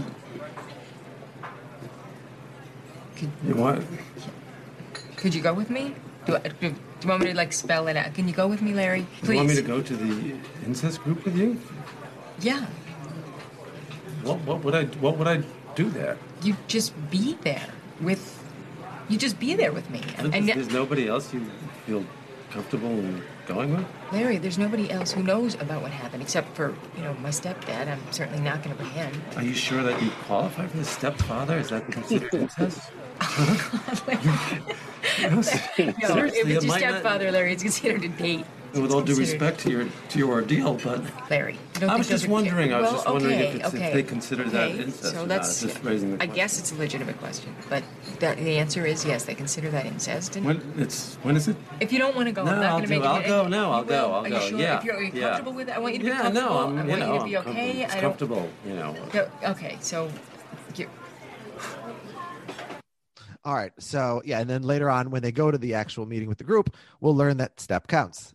So that's Lucy Montone, and she is going up against season 6, episode 5, John McEnroe, again, someone playing themselves. This is from the Freak Book, and this is Larry as the driver driving John McEnroe. How you doing, Mr. McEnroe? It's good. Good, thanks. Let old Charlie know whatever you need. Charlie's your guy. All right, Charlie. Charlie Thanks. is your man. Don't be shy. Charlie, Yeah. listen, little tired right now, okay? Thanks. Hey, let me ask you something. Were you shy as a child? Were you shy? Yeah, I was, actually. Like, I was shy when I was a kid. People always saying, don't be shy. I'm sure. What do you mean, don't be shy? What do you think you have control of being shy? You know what I'm talking about? Yeah, I do. You ever play ping pong? Ping pong's my game. And I'll tell you something. I think it's a lot harder than tennis, with all due respect. I'm going to have to respectfully disagree with that, Charlie. What do you do for fun? How do you have fun? How does a John McEnroe have fun? I like to be quiet now, believe it or not. You watch a lot of TV? A lot of sports. You have allergies? No allergies. Do you believe in God? A God of some kind? Yeah, I believe in a God. And I'm wondering where he is right now. You like life? Yeah, I like life. Do you garden? I don't garden, okay? If you talk to people who garden, they'll all tell you the same thing. They find it very relaxing and meditative. And it looks like it. I admit it. I'm jealous of the gardener. Have you ever been jealous of a gardener? No, I haven't, actually. Are you married? Yeah, I'm married. I have sex once a week. How about you? Is that too personal? Yeah, that's too personal. What's the big deal? What's the big deal? To talk about that. I don't understand it. I have sex once a week, a good week twice, but I can go more than once a week without having it. That's really interesting, okay, Charlie? Oh my God! Hey, I need to make a stop for 2 minutes. Would that be okay at this cemetery? In the cemetery? Yeah, it's right here. I can't believe it. I just need to make a stop just for a couple of minutes. All right, whatever. Oh, thank you so much. Thank you. I appreciate that. You're a good man. You are a good man. Chris, have you ever been jealous of a gardener? That's the question you ask him off that? All right, fine. How often do you have sex with your wife? Yeah, by the way, I love how, you've been talking about like the performance a lot. John McEnroe really gets to be the straight man there because Larry's just, going off with these questions and John McEnroe's acting the way he probably would in that scenario, like trying to be polite, but shut the fuck up. He's an excellent straight man there. He plays it perfectly. Oh, totally a great straight man. But also you can see even though it's quote unquote acting as himself, you can see the restraint that he has. Yes. It's really good. I mean, to be able to play yourself and then have some subtlety in, he's so annoyed. He puts his hand over his face. He's like, what do I have to do to shut this guy up? And he's been in that situation before. Yeah, I mean, he's doing a great job just like riffing off in a meta way off his like persona. It's like everyone, like even if you're not a tennis fan, like the one guy is John McEnroe, and like, oh yeah, he's the guy who like yells at the referees all the time. That's like if you're not a tennis fan, he's like that's the one thing you know. It's like he builds that into this character. Like you see it just like right below the surface. This guy is like ready to explode at this annoying limo driver, and he's working so hard to contain himself. Yeah. But you know what it does remind me, when you're like that level of fame and people are doing this to you all the time, you have to be nice 100% of the time, because you can be nice 99.9% of the time, and then you're an asshole once, and then that person runs and tells a blog about it or tweets like about TMZ it or whatever. Yeah, and now now you're like the headline for the next 15 minutes for like the wrong reasons. But he's established himself as an angry guy. I guess you're right. Yeah. Maybe he can get away with it. Sort of like Larry can act like, Susie says like on the street when people meet her that all they want them to do is, insult them and curse them. Or, you were saying when people, want, when they on Cameo, ask, everyone just asks me to swear at them. Curse out their father-in-law, right? Yeah, I guess there's some upsides there to establishing that as the personality. All right. So Chris, who are you voting for between Lucy Montone and John McEnroe? I love Lucy, but I'm going McEnroe. I thought that was a nice, subtle performance. It wasn't overdone. Yeah, it was. I liked it. I liked. But he's not a slow simmer. By the end of the episode, he's laughing uproariously at the freak book, and heing freaking out and screaming at people and kicking mourners out of his car. So he definitely steps it up. Well, he puts up with a lot. Yeah, for sure. Yeah, beyond what you'd expect. What about you? Where's your vote? Yeah, I got to go McEnroe as well. I mean, we lauded his playing the straight man, and he's down for the freak book. He's like, yeah, sure, I guess these random people can come in my limo. He puts up with Larry's shenanigans, and as we'll later learn from Larry, Lucy Montone, when she was in his fantasies, she wouldn't even do the lesbian scenes. She had a bad attitude. She was a total prima donna. I mean, you got to do the lesbian scenes. It's a fantasy. Let's do whatever the guy wants. It's his fantasy. You don't have to. It's not really you. She's out. I did have a dream actually a couple like maybe 4 or 5 nights ago that involved some racy scenes, and like the performance did not go as I was expecting. And I remember like being aware enough I was dreaming to be like, what the hell is going on here? This isn't supposed to be happening like in a dream, like Like, this is my fantasy. What are we doing here? We can't even get them to do what I want. Yeah. And I woke up and I was in such a pissy mood. And Jen's like, what's wrong? And I like explained it to her, and then she thought I was a crazy person, but Oh, wow. I would not explain that to my wife in that moment. No, I told her because she was in the dream, and like she was the one who caused the interruption. So I should have told her I respect her too much. She shouldn't have been there in the first place, as Larry tells her. Yeah, well, she was trying to intervene. It was one of those like things where, like in a video game where like it won't let you beat the board. So it's like the fact that she was even there, she's not going to let you completely. You know what? I've gone far left down this road. I'm just going to tell the whole dream. So in this dream, my wife had said to me that she had these 2 girls and I were going to have a threesome for some purpose, like for some. Oh, it's not a foursome? No, and Jen was she's not involved. She's just arranged. She's arranged for a threesome. She's neither of snacks. And she was gonna watch. And while she was watching, she was making sarcastic comments and like caustic commentary the whole time, like a John McEnroe would during a tennis match. And it was throwing me off my game, and like it was pissing off the other girls because she was like making fun of everybody. And I was like, why did you do that? And so I woke up mad at her, and she's like, why are you mad at me? And I said, well, you were really annoying in my dream. And she said, what did you do? And then I told her, and maybe not the best move. I don't know. Yeah, humongous cock blocker, that Dr. Jen. Yeah. So that was the dream I had a few nights ago. If you guys have any dreams you'd like to share, certainly you can go ahead. All right, so our next matchup, we're gonna explore this though in a future episode. This insecurity you have about your wife setting you up with a threesome and then remaining there to sabotage it. Yeah, is that an insecurity? I guess I don't know. Yeah, I don't know. I feel like this goes deeper. We're gonna give this some thought. All right.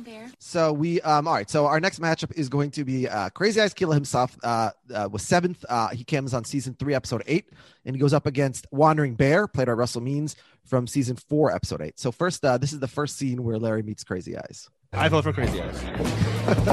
What's cracking, player? How are you? I'm all right. I'm Yeah? all right. Yeah. I'm chilling. What's up? Chilling. What's up, man? Just chilling. Hey, you a writer, right? Yeah. I wrote some shit this morning. I wrote some shit. You know, I write my own lyrics and Yeah, shit. yeah, You know what I yeah, mean? yeah. You want to help me out with it? I've never written rap. That's all right. Stuff, but... I'm going to see what you got. Okay, go Let's ahead. see what you got, all right? Check this shit out. It's called I'm Coming to Get You. I'm coming Right? to get you. Okay. Right. So you think you're going to cross me and mess with my shit? Opening your fucking trap and flapping your lip?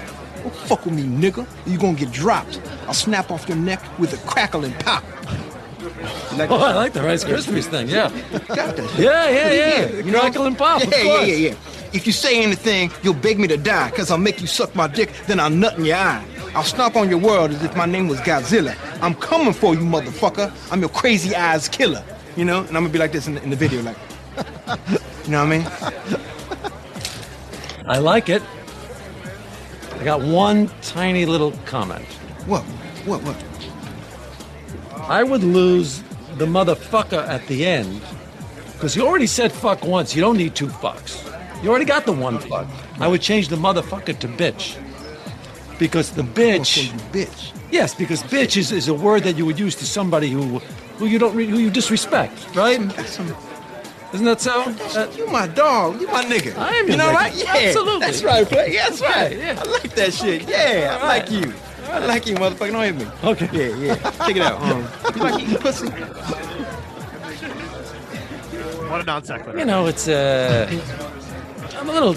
I like it, but I'm a little too lazy to do it. It's a whole to do. You know, it hurts my Lazy? neck. Yeah, I'm too lazy. You're too lazy to eat Too pussy. It hurts my neck. You know, I get too lazy. Oh, man, you got to eat the pussy, the cooch. Oh, Yeah? shit, yeah. You know what the best pussy is to eat? Asian pussy. Crazy Eyes Killer, you're getting married. What you want is, can't do that anymore. No, I have to do that, motherfucker. You know what I'm saying? No, I have to eat the pussy. Really? No, I can't live without that shit. You have to eat the I have pussy. to have all different flavors of pussy. You got some Wanda Thai, there. You got know, you some Thai can't do it. shit. Wanda's gonna find out. And No, Wanda ain't gonna find out shit. It's between you, my nigga, right? It's between me and you. Yes, I'm your nigga. So how you gonna find out? Well, she ain't gonna find out, ain't she? Not for me. Absolutely not. Yeah, that's right. She ain't gonna find out. She's not gonna Right. find out. Right. All right, Crazy Eyes Killer. I'm gonna. I gotta take off. I gotta pick up a script at my friend's house. But All right, nice chat. seeing you. All right, get some. Yeah. Chris, can I ask you, is there any possibility that in 2021 Larry David still thinks that you have a character like a Crazy Eyes Killer who's an actual rapper? I've seen him a couple of times since then. And he's always been really, really cool to me. Oh, here's another thing that was cut out that you guys will enjoy. He said, I said, you're a writer, right? He said, I said, you on Steinfeld, right? Like, I would not be watching Seinfeld. I said, you on Steinfeld, right? He's like, Seinfeld, yeah, okay. But they cut that. I don't know if he didn't like that, but because it's like a jab at him, whatever, or just time-wise. I was like, you on Steinfeld? Because I wouldn't know Seinfeld. Yeah, no, that's very good. Yeah, they should have watching kept that crazy in. as So I said, Stein, you want Steinfeld, right? Yeah, Stein. He's like, Isn't that Seinfeld. what Okay. Kramer thinks the name is at one point? Yeah. Right away with Jerry's mom, right? He's like, Yeah. Stein. She's like, ST. She's like, as what?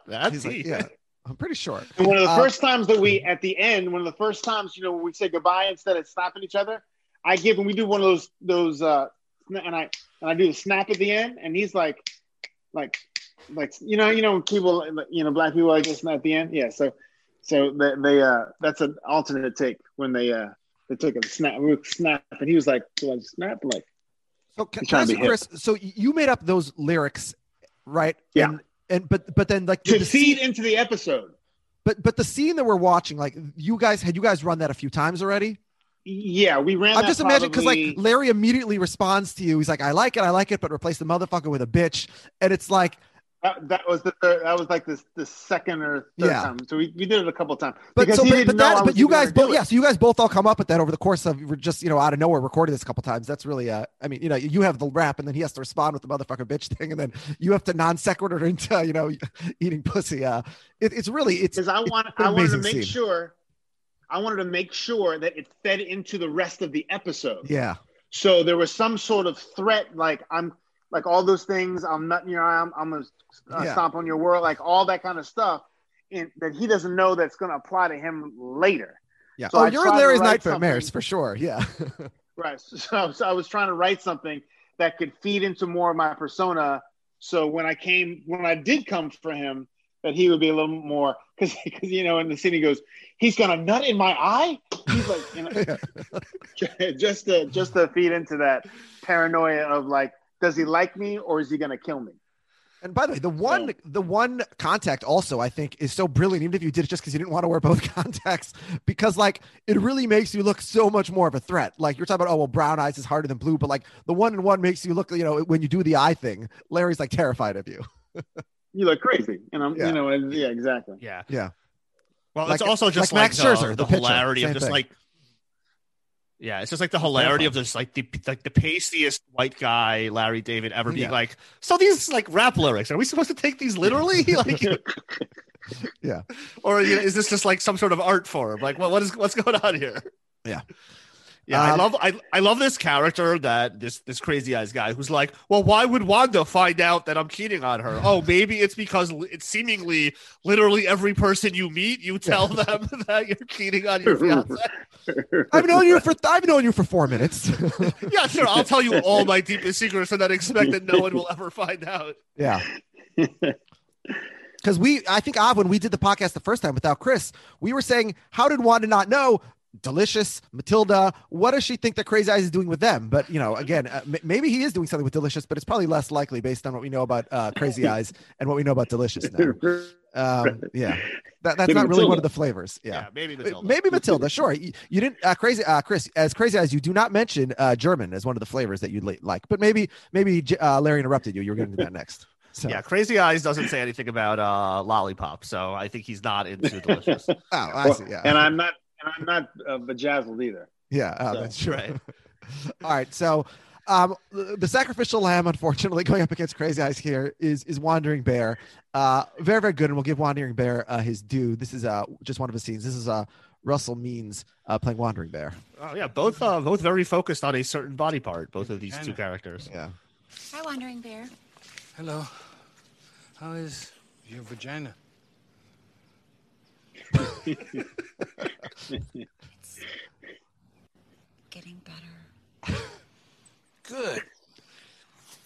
Cheryl Hines is amazing in this series.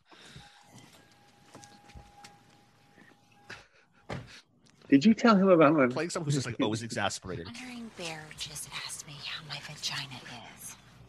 Well, I'm sure he just wanted to see if his show was working. Okay, well, I don't think strangers asking me about my vagina. God. Wait a second. Did you thank him?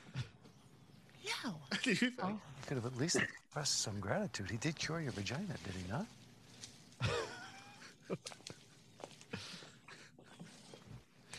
Hey, the price of being married to Larry David is that occasionally strangers will ask you how your vagina is. Might not be such a good idea to ask my wife how her vagina is. I don't know how it is with American Indians, but the Jew generally doesn't ask other men's wives about their vagina. It's a custom thing. Well, if you take her to the white man doctor, he will not only ask about her vagina, he'll look. He also has the great That's scene pretty good, earlier where he argues about a pen and a pencil. I think Wandering Bear, amazing. Probably could have gone pretty far in this tournament, but a tough matchup for Wandering Bear here in the first round. He got a bad draw. Yeah. So Av, you already voted before we even watched. I'll let Chris vote next. Chris, who are you voting for here? I'll take the killer. Yeah. The killer. I feel bad for Wandering Bear because he's very, very funny. By the way, Larry was right. Whether he should have shared the information or not, once he did, he's now the one giving the successful advice. So, all right, let's get to our next matchup. Is Walter, the anti-Wagnerite Jew, played by Zane Lasky. That is the third one, season 2, episode 3. That's our 3 seed going up against our 14 seed, which is Rick Leftowitz, played by Rob Corddry, and he is in the Seder, season 5, episode 7. Unfortunately, the clips of him I found on YouTube I didn't love, and so the clip I have here is on HBO, and you guys aren't gonna be able to see it. You'll just be able to hear it, which is unfortunate because Rob Corddry really, like, the Leftowitz character is made in Rob Corddry's, similar to Chris Williams, like his eyes, and he bulges out his eyes and like acts like very dramatically with his eyes, and it's very, very funny to me always in everything he's done. But we'll start with Walter, the anti-Wagnerite Jew, who we hear in every episode of this podcast when we go to the postman at the end of the episode. Postman, tell the neighborhood what a shonda Larry David is. Romantic. Yeah, listen to this.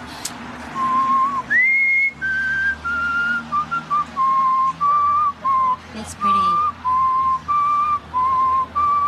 Excuse me. Are you Jewish? Are you Jewish? You want to check my penis? Okay. Huh? Is that what you want to do? My real question is, what were you whistling? Yeah, what were you whistling? Hello, Dolly? No, it was Wagner. Oh, was it? Yeah, You, it's a sir, major with $100. I want to know what a Jew is whistling Wagner Do you for wanna when he was know? one of the great anti-Semites of the world. You know what you are? What am I? You're a self-loathing Jew. Am I? Oh, Well, yes, let me tell you yes, something. yes. I do hate myself, You- yeah. but it has nothing to do with being Jewish, okay? No, it doesn't have anything No, to it do with the doesn't, Jews. yeah. There's millions of Jews All right. were taken to the concentration camps Okay. with Wagner being played in the background. You know- Yes, Hitler's favorite composer. Really? Yes. You know what? They got a mental asylum a couple of blocks No, not down. a mental I assignment. suggest, No. I suggest Where's you go your heritage? and check yourself Where's your in. Judaism? Judaism, where are you? Where are you, Instead, you Judaism? have this attitude Oh. that you're better. Yeah, they should put a What is muzzle on you. this? You're foaming at the Okay. mouth. Yeah, no. All right, please. Yeah. Thank you. Yes. Now, this is something you need. There's Walter, and then of course later on in the episode with his daughter, also amazing. He really goes at Larry there. Where's your Judaism? Crazy Eyes, we saw his Judaism. We saw that big star David in that first scene. So yeah, you had that established. Yes, indeed. Yeah. All right. Yeah, So I love the Walter character. It's just like being familiar with, like, obviously he's an exaggerated version, but just like that character of like the person who's just like so like attuned to like finding anti-Semitism everywhere in the world and like rooting it out, and like he thinks like, oh, if I just like go out and like he's memorized all the Wagner songs just so that like in case he hears someone singing it, he can get an altercation with them. I just like it just like taps so deeply into like the Jewish neuroses for like looking for anti-Semitism. yeah. All right. So now we're going to have another Jewish character in the show. Rob Corddry plays Rick Leftowitz, who is a pedophile and is at Larry's Passover Seder. We just had Passover last week, so very timely return of Rick Leftowitz here. Larry? Hey, buddy. What's up? Talk to you for a second? Sure, what's up? This is really hard. I'm in the throes of a moral quandary right now. Oh, okay. And I don't know what to do. Okay, I'm not really I'm not a good person No, to, I think you to are. I think confide you're in the and talk perfect to. No, person. But that's my problem. What you need to see is a doctor, a psychiatrist, a counselor of some kind. No. I'm clear on what I'm torn about. My allegiance to you as a friend and not wanting to ruin the party. But I saw something very shocking, and I feel like I have to tell you. What's going on? Well, I saw Mr. Dunkel whisper in his son's ear, and then the boy went right over and found the matzah. Oh my God. Yeah, because he saw me hiding it. We made eye contact. He saw it. Well, there you go. Sorry. Okay. I'll take it from here.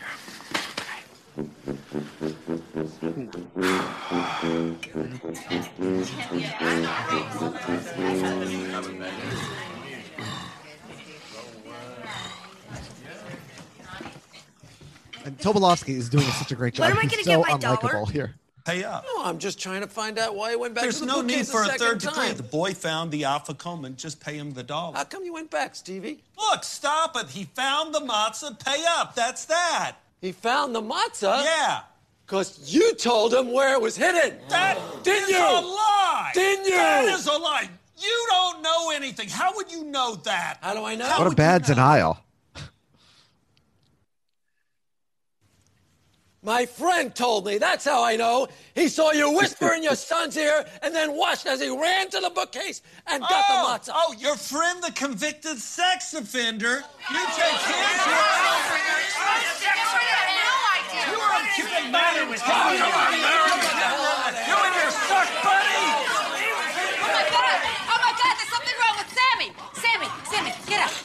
Come on. What's the matter, honey? What is it? She can't breathe.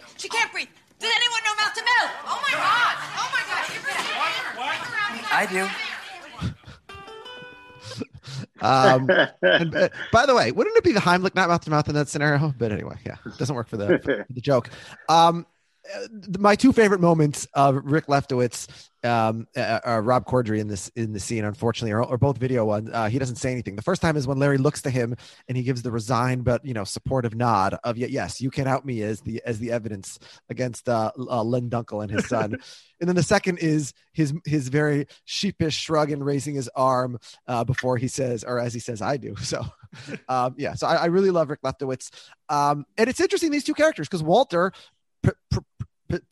positions himself as a very strong and proud and supportive Jew, but all we see about him is that he's an asshole to Larry in front of the movie theater. He encourages his daughter to vandalize Larry's house, whereas Rick, he's seen by the public as, oh, look at this terrible pedophile, but he gives Larry golf tips. He brings latkes to the Seder. He sees the skullduggery and is loyal to Larry, even though it'll out him in front of this whole group. Like, Rick Leftowitz is a great guy, other than anything he may have already done prior to coming on the episode that he's legally required to tell all his neighbors. But so very opposite characters. And I'm going to say, even though Rick is a much better guy in the show, again, other than being a convicted pedophile, I'm going to vote for Walter here. I love Walter's character. Chris, what about you? That's tough. Because I like the subtlety, but I'll go with Walter too. Yeah. All right. Was that your vote as well? Yeah, I gotta go with Walter here. I mean, Rob Corddry is really good. I love the way he leaves it off as like, hey, so I'm a sex offender, but I'm the only one who knows CPR. Your move. Yeah, I do think that sort of similar to Dr. Bright, I think of the characters we've seen who have not advanced so far in this tournament, he doesn't get any favors for the scene, or he's better than that scene, I should say, because he's good in that scene, and Steve Coogan is amazing in that Dr. Bright scene, but there's even more there. But yeah, in this tournament, he's got one moment to show up here. Yeah, I mean, I think they're also just both more subtle characters, and that's just like not necessarily going to translate when we're like thinking of like when we're matching them up against these larger than life figures in some cases. Yeah. All right, so Walter advances, and our last matchup of the first round is Martine, the nanny, played by Sherry O'Terry. She is our 6th seed. She's from season 3, episode 4, The Nanny from Hell, and going up against our 11th seed, which is Solly, the survivor, played by the late Alan Rich, who we will see a couple times, but it's on the episode The Survivor, which, along with Crazy Eyes, I think are those our 2 favorite episodes so far that we've seen so far of the show off? Other than you have a personal affection. Yeah, the Wizard of Oz one. Yeah. I don't even know the name of the episode. I like the doll too. Yeah. Oh no, the doll's also is up there. But I think the doll is great. Yeah, Crazy Eyes and Survivor. All right, so let's start with Sherry O'Terry, which is Martine, and this is a couple minutes, but we have to. We really have to see the depths of crazy that exist within Martine, and also we have one of my favorite Larry lines ever, which is "I took a risk." All right. You remember Martine? The Mellon's nanny from the pool party. Yeah, he's having a bit of a problem. A problem, I'll say. Mr. Mellon fired me. It's my suitcase. Doesn't have wheels. Oh. Doesn't have wheels. So she came over here. It seems that one of the guests felt the cabana bathroom was beneath him and made his way into the main house. And how did he find out? Margarita, the cook, she's got a problem with me. She told that I was the person that let the guest in. She squealed on you? She ratted. And he fired you? And he fired me. Well, of course, I remember what you said about, that you would be responsible if anything happened, so... Did you tell him that it was me? No, I don't dime. I didn't dime. So I remember when I let you in, you said, if there's any problem, I think I'll take care of it. So here I am. I'm going to have to hold you to that because I don't have another job. No. So I am homeless. Except I don't stink. Okay. And your home is big. You know what, Martine? I bet Mr. David can do something about the situation. I hope so. Yeah. Is there any way that you could maybe talk to Mr. Mellon and straighten things out? Because I think if you spoke with him, I don't know, he would take me back. I'm a pretty good nanny. Okay. I'm a pretty good nanny. All right. I brought my suitcase, so if there's any problem, I can just stay here. Oh, there's not going to be a problem. Larry will take care of it. Drinking a I juice hope box. so. Well, that's a really good idea, and ordinarily I would, but you and I have had kind of a falling out. What happened? Well, I was in the restaurant earlier, and we got to talking about the party, and I happened to mention that I caught a glimpse of his son's penis, and... How about that thing? Huh? It's huge. And it was probably the Yeah, wrong I thing to do. think it probably was. But anyway, like I was saying, it's going to be difficult to talk to him. Why would you do that, Larry? I took a risk. You know what? I think you're not going to have a problem finding another job. I mean, people in this town love nannies. These people they need nannies. them. Yeah. But I'll need Mr. Mellon as a reference if I'm going to get another nanny job. He was my only reference. That was my first nanny job. Oh. What did you do before that? Before that, I worked at Magic Mountain in the Looney Tunes Lodge for 15 years. Ah. It's where all the Looney Tunes characters would come out and they would sign autographs for kids. You know, Jeff and I went there once with his daughter. You did? I went in there, and that song, that theme is played all the whole.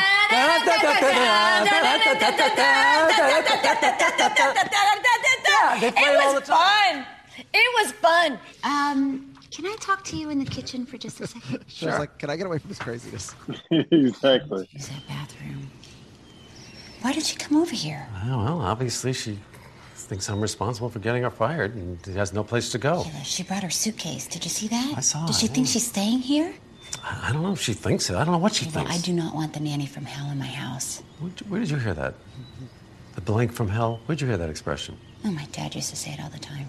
You know, everything was from hell. No, see, that's Richard Lewis's. It's not Richard Lewis's. He made my that dad has up. been saying that. You know what? Richard Lewis coined that. Listen, the point is, I do not want her here, okay? You wouldn't believe the things that she's been telling me for the last 20 minutes. She's full of non sequiturs. She tells me she likes to pet horses. She enjoys a good corn dog. That's a good corn dog. She takes baths with her socks on. I mean, honestly, she's got to go somewhere. I don't know. She's maybe a little eccentric, but she seems perfectly harmless to me. Chris, do you enjoy a good corn dog? Oh man, I do actually. I haven't had a corn dog in a while, but she's brilliant. She's really, but the what I love about that is that it's so underplayed crazy, yet on the edge of like bonkers. Does that make sense? Yeah. I know. She plays it so she toes that line between you would think she could be normal, but you can tell that she's off. Yeah. And that's brilliant. It's just it's brilliant. And let's not forget by the final scene in the episode, which we only see in flashback, slow motion, black and white form, where she attempts to murder Susie, basically. You know, you talked about, you know, the performance of Sherry O'Terry. She was, and part of it is also everybody's favorite time of SNL, sort of like everyone's favorite music is like when they were growing up. And so for me, it was like that whole group in the 90s. But like Will Ferrell, who was, you know, probably like, you know, the biggest star on SNL at that time, but he had so many iconic characters that he did with Sherry O'Terry. Like they had the cheerleaders and Sherry O'Terry was just so amazing on SNL. And and she doesn't, you know, she doesn't become the star that Will Ferrell does. But she was so good. And when she's amazing in this whole episode. But she's going up against another tough one because, again, from one of our favorite episodes ever, it is Solly. It is the survivor friend of Nat David, Larry's dad. And here he's going to get into a fight with Colby Donaldson about which one is a better survivor at the Shabbos dinner before they renew their vows the next day. Inhabit this region. It was harrowing. You come across a taipan on the trail, you get bit, you're dead. 30 minutes flat. I'll tell you, that's a very interesting story. Let me tell you. I was in a concentration camp. You never even suffered 1 minute in your life compared to what I went through. Look, I'm saying we spent 42 days trying to survive. We had very little rations, no snacks. Snacks? Yeah, but you're talking snacks. We didn't eat sometimes for a week, for a month. We ate nothing. I went from home. I mean, I couldn't even work out when I was over there. They certainly didn't have a gym. What? I mean, I wore my sneakers out, and then the next thing you know, I've got a pair of flip-flops. Flip-flops? We slept on the ground, on the dirt. Okay, 118 degrees during the day, 98 at night with 98% humidity. 45 degrees below zero. Did you guys have a bathroom? A bathroom? No, we didn't have We one. had 12 people at a time would go and shit. Well, I'm sure you had toilet paper. We had newspaper. We had mosquitoes. We certainly didn't have mosquitoes. You see this glass eye? Huh? Well, have you even seen the show? Did you ever see our show? It was called the Holocaust. Look, all I know is I was damn close to that $1 million, all right? And the whole time, everyone's backstabbing me and undermining me, trying to get me kicked off the show. You don't aggravate yourself about survival. I'm a survivor. I'm a survivor. I'm a survivor. Yeah, just a dynamite performance. And also, by the way, and Chris, you can talk to us about this for a second. Colby Donaldson, not an actor. He's a guy who's famous from a reality show. And he comes on and plays a like a semi-fictionalized version of himself, but he has to come on and play like a tremendous asshole version of himself who's getting into an argument with an old Holocaust survivor. And I mean, it's an incredible job by him as an actor, as a guy with not a lot of acting experience, as far as I know, at that point in his life, certainly. Yeah, he did a really great job. I mean, in order to just push it just enough. Yeah, there are a lot of people who have that conviction when they're wrong. But you have to you can tell he totally believes it. And that's the only way that it works is if he's so offended, he's so offended by, the Holocaust survivor is so offended. He's like, it's just like, no. What are you talking about? There are lasers in the sky that are killing people and they're eating babies. What is the problem with that? And you're like, what are you talking? You're like, what are you talking? So, by the way, if that person got in a debate with Solly, they would probably tell Solly that he's a crisis actor, that his whole life is made up because, of course, the Holocaust didn't exist. And then Solly, of course, later in the episode, he's I love when he says, "What are you making fun from me?" when they're in the limo when Larry's trying to block out the sun from Solly's glass eye. So, all right, Solly against Martine. This is a really tough matchup. Our last match from the first round. Yeah, Chris, this is a tough one. Oof, I gotta go Stereo Terry. All right, so Martine gets one vote. Av, you can be the deciding vote because I'm going to vote for Solly here, and I think the reason is because when we just watched that scene, I mean they're both very good in the scene, and Martine is just a very, very, very funny scene there. But I have such more of an iconic memory of Solly, and maybe partly because he's a little closer to home for me than. But it just. I think of him and I think of that scene all the time. The Survivor scene is one of my favorite scenes in the history of Curb. And that episode is so iconic, I think largely because of that scene. And Martine and the Nanny from Hell episode, it's I remember more frankly in that episode about, Larry saying I took a risk and talking about Hugh's huge penis and fuck Hugh. That's more famous from this episode. Who came up with the hell? This is the lunch from hell. There's a lot more. I don't think of Martine in the same way. So I'm going to vote for Solly here. You're the deciding vote. Yeah, I have a lot to say on this subject. So I don't think this came up when we first watched the episode with Martine. But a lot of the times through this process, we've been spotting lines and jokes and situations that were oh, that's a thing that came up on Seinfeld, and that was a Larry David thing. Obviously, not a Jerry Seinfeld thing or somebody else's. And I don't think we brought this up, but the wearing socks in the bathtub, akin to the George Costanza saying in the phone message that his father wears sneakers in the pool. Obviously, that's the same thing, right? Yeah. That's just a Larry David joke that for whatever reason, the idea of wearing your socks or your sneakers in the water is a silly thing. It's funny. We went to a hotel with an indoor pool for winter break where you could reserve the room for COVID purposes. And my 4-year-old daughter has become so accustomed to wearing a mask, she doesn't even notice that she's wearing it. That gets in the pool. Yeah. She went in the pool on 3 separate occasions while wearing a mask. Oh, wow. We're like, what are you're wearing a mask? What are you doing? How do you not realize that you're wearing a Mask mask? and socks. Now. She's underwater in a mask. What are you doing? She's like, Dad, you made me wear socks. Two tidbits. I read for Seinfeld to be the black guy who Elaine dates, who is not looks white. Oh yeah. Oh wow. And they said, are we supposed to be talking about this episode? Yeah. And they said I just look too black. So did I get that one? Sorry about that, Chris. But then also Festivus and Dan O'Keefe, who wrote for Seinfeld, who came up with Festivus, went to my high school. I grew up with them. Wow. Oh, small world. And they did have Festivus at their house. Are you serious? Oh, so that's an actual thing. That was a That's real a thing. real from his thing. life. Well, I know post Seinfeld it's a real thing because like me and my idiot friends do it because we want excuses to air our grievances. But like they were doing it, but like the show Seinfeld didn't make it up. Seinfeld came from that. That's amazing. I don't think I knew that. He was a writer on Seinfeld. And he used that, and that's his family actually did that. And what his father was upset with the commercialism of Christmas or whatever. Something like that. And that's what they celebrated Festivus. And he was a writer in Silicon Valley. Oh, look at that. Cool. Oh, it all comes together. As he was raining blows upon another father fighting for a toy.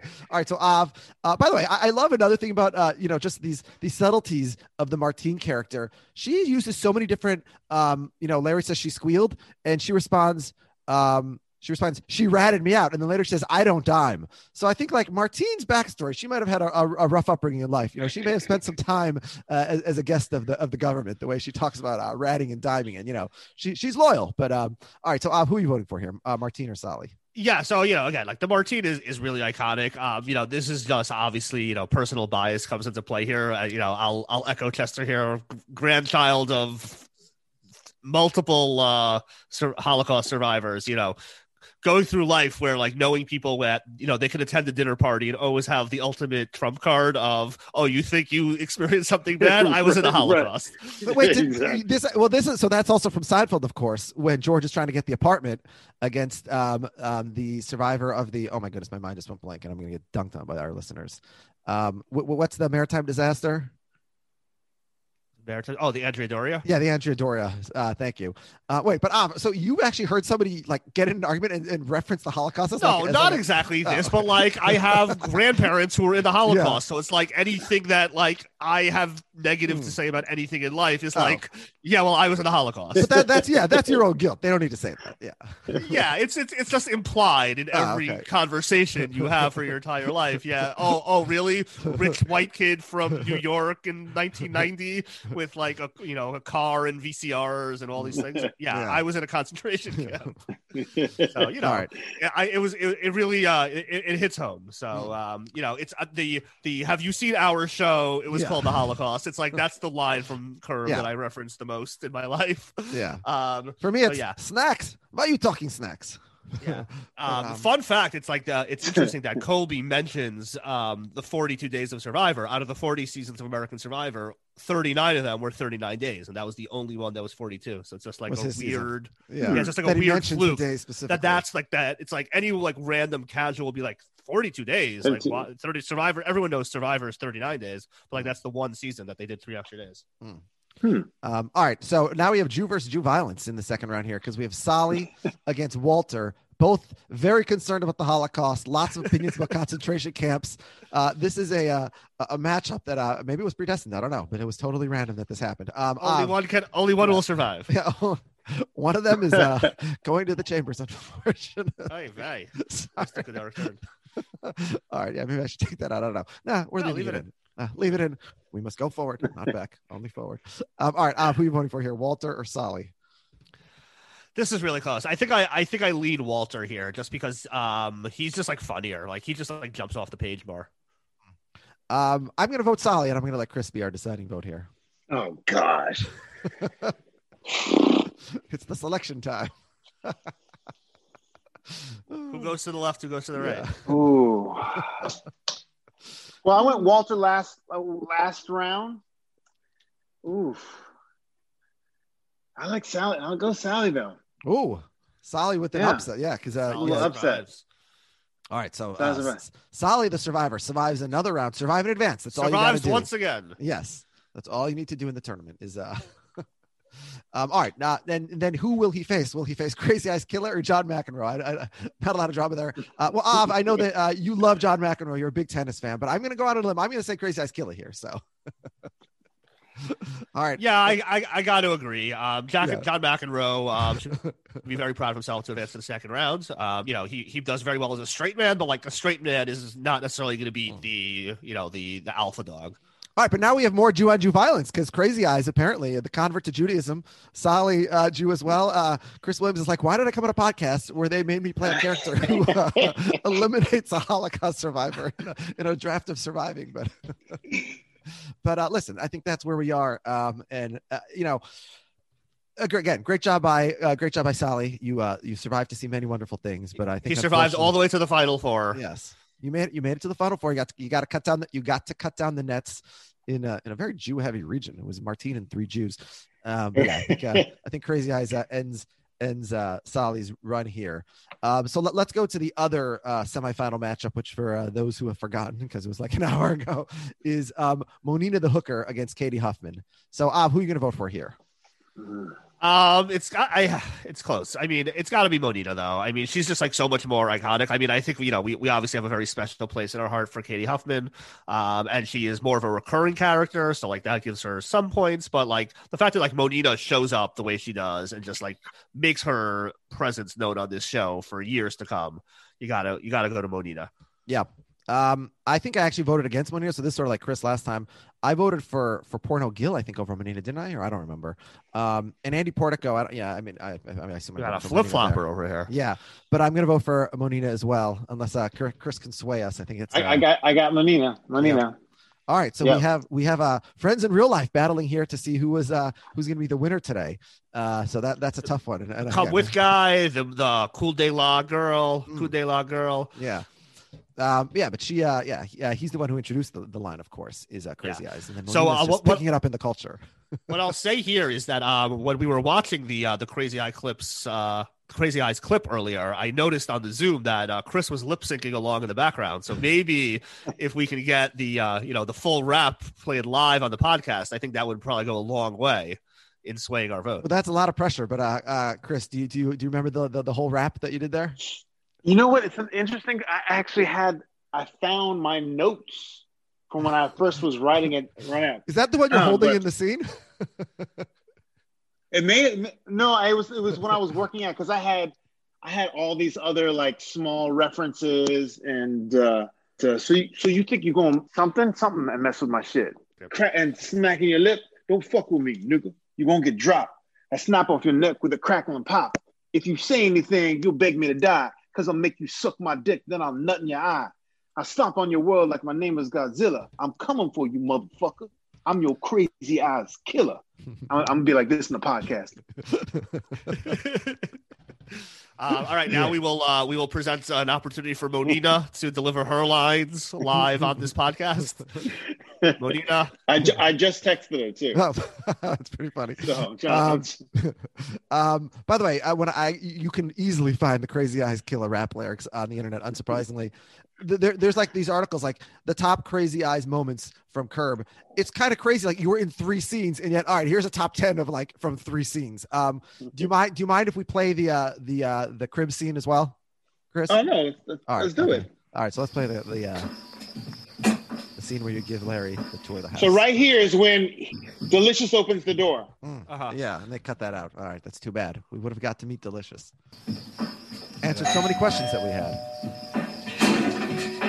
What the fuck you doing? Hey, where's my nigga? Where's my nigga? There's my motherfucking nigga right there. Get your ass in here. I play a version of that game with my baby, but it's a little different. You came to see my motherfucking shit, didn't you? Crazy Eyes, I'm supposed to meet Cheryl and Wanda. Do you have any idea where they went? I think Dee said something about teabags. Is that right? Teabags. Teabags. Yeah. Thanks, Crazy. Hey, what's up, man? Where you going? You just got here, nigga. Don't you want to tour the house? You want to tour the house, don't you? You want to tour? Come on, motherfucker, come on. Yeah, that's right, come on. Yeah, Larry fucking David. Okay, yeah. See, this is a dining room, you know? This is where you eat. Yeah, you do a dining in here and shit. You got some, got a table, a dining room table. Yeah. You got some chairs and shit, you know? You got some lamps and shit. Got the floor, you know what I mean? It's made out of, some floor shit, you know what I'm saying? Yeah, it's floor shit. Yeah, got some steps right here. Got 4 motherfuckers, I wanted 3. And then I said, the white lady. There's a white lady right there. Gotta have a statue of a white lady. Sorry, I couldn't hear Chris. Go ahead. Say it again. So I said that the statue, I go, and you get a statue of a white lady, because you always got to have a statue of a white lady around. There's also a huge Jesus on the cross on the wall. Right. And then I walk up the stairs. Crazy Eyes is very religious. 2, but 3 is better. So everything was excess. And then as you say, we go into the hall. I turn around. I said, see, I got a pool. I said, a pool, motherfucking pool. I said, I was on, I put water in that motherfucker because make it cool. He's like, because, you have a, he's like, why would you put water? I was like, you got a fucking hole in the ground. You know what I'm saying? But I put water in that motherfucker. Makes it cool. And then you go to the right, and that's when I go into my music room and shit. Yeah, so it's too bad they cut all this. But yeah, the Curb, and I think we've talked about this before. Like it doesn't have like online access to like as many like sort of extras and cut scenes as a lot of other shows do. I guess because I don't know, a lot of shows maybe did it as like DVD extras and they get clipped to YouTube eventually. But like Curb should have more, because the scenes it's not just, rehearsing the same scene over and over again and then, somebody laughs or whatever. Like it could be totally original stuff because it's not necessarily scripted at all. And so I would love to see more of that. You could totally do you could do a same episode with alternate takes. Yeah. And like there could, especially since like because it's Curb and because it's like already allowed to be so explicit, like there could be stuff that just like it was just like too racy to even put in this show that could just be hilarious. There could be stuff that was great, but just like didn't necessarily fit in with what they needed to accomplish in the scene. So it just got, didn't make the cut.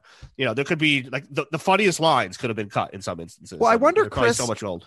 Like when this show was on, it was on HBO, it wasn't on network TV, but it was still like people thought inside the box a lot more about TV. And so I think an episode had to be 30 minutes. Whereas now, if they had 46 minutes of good material, they'd be like, fuck it, we can make it a 46. It's not like the season finale. Who cares? Like people aren't watching it from 9 to 9:30 on Saturday night. They're watching it whenever, like online or whatever. I mean, do you think if they recut this episode, is it longer, do you think? Or? Oh yeah. We shot this April of 2002. That's a long time. And it aired, 2002. And it aired November 2003. No, so it was April 2003.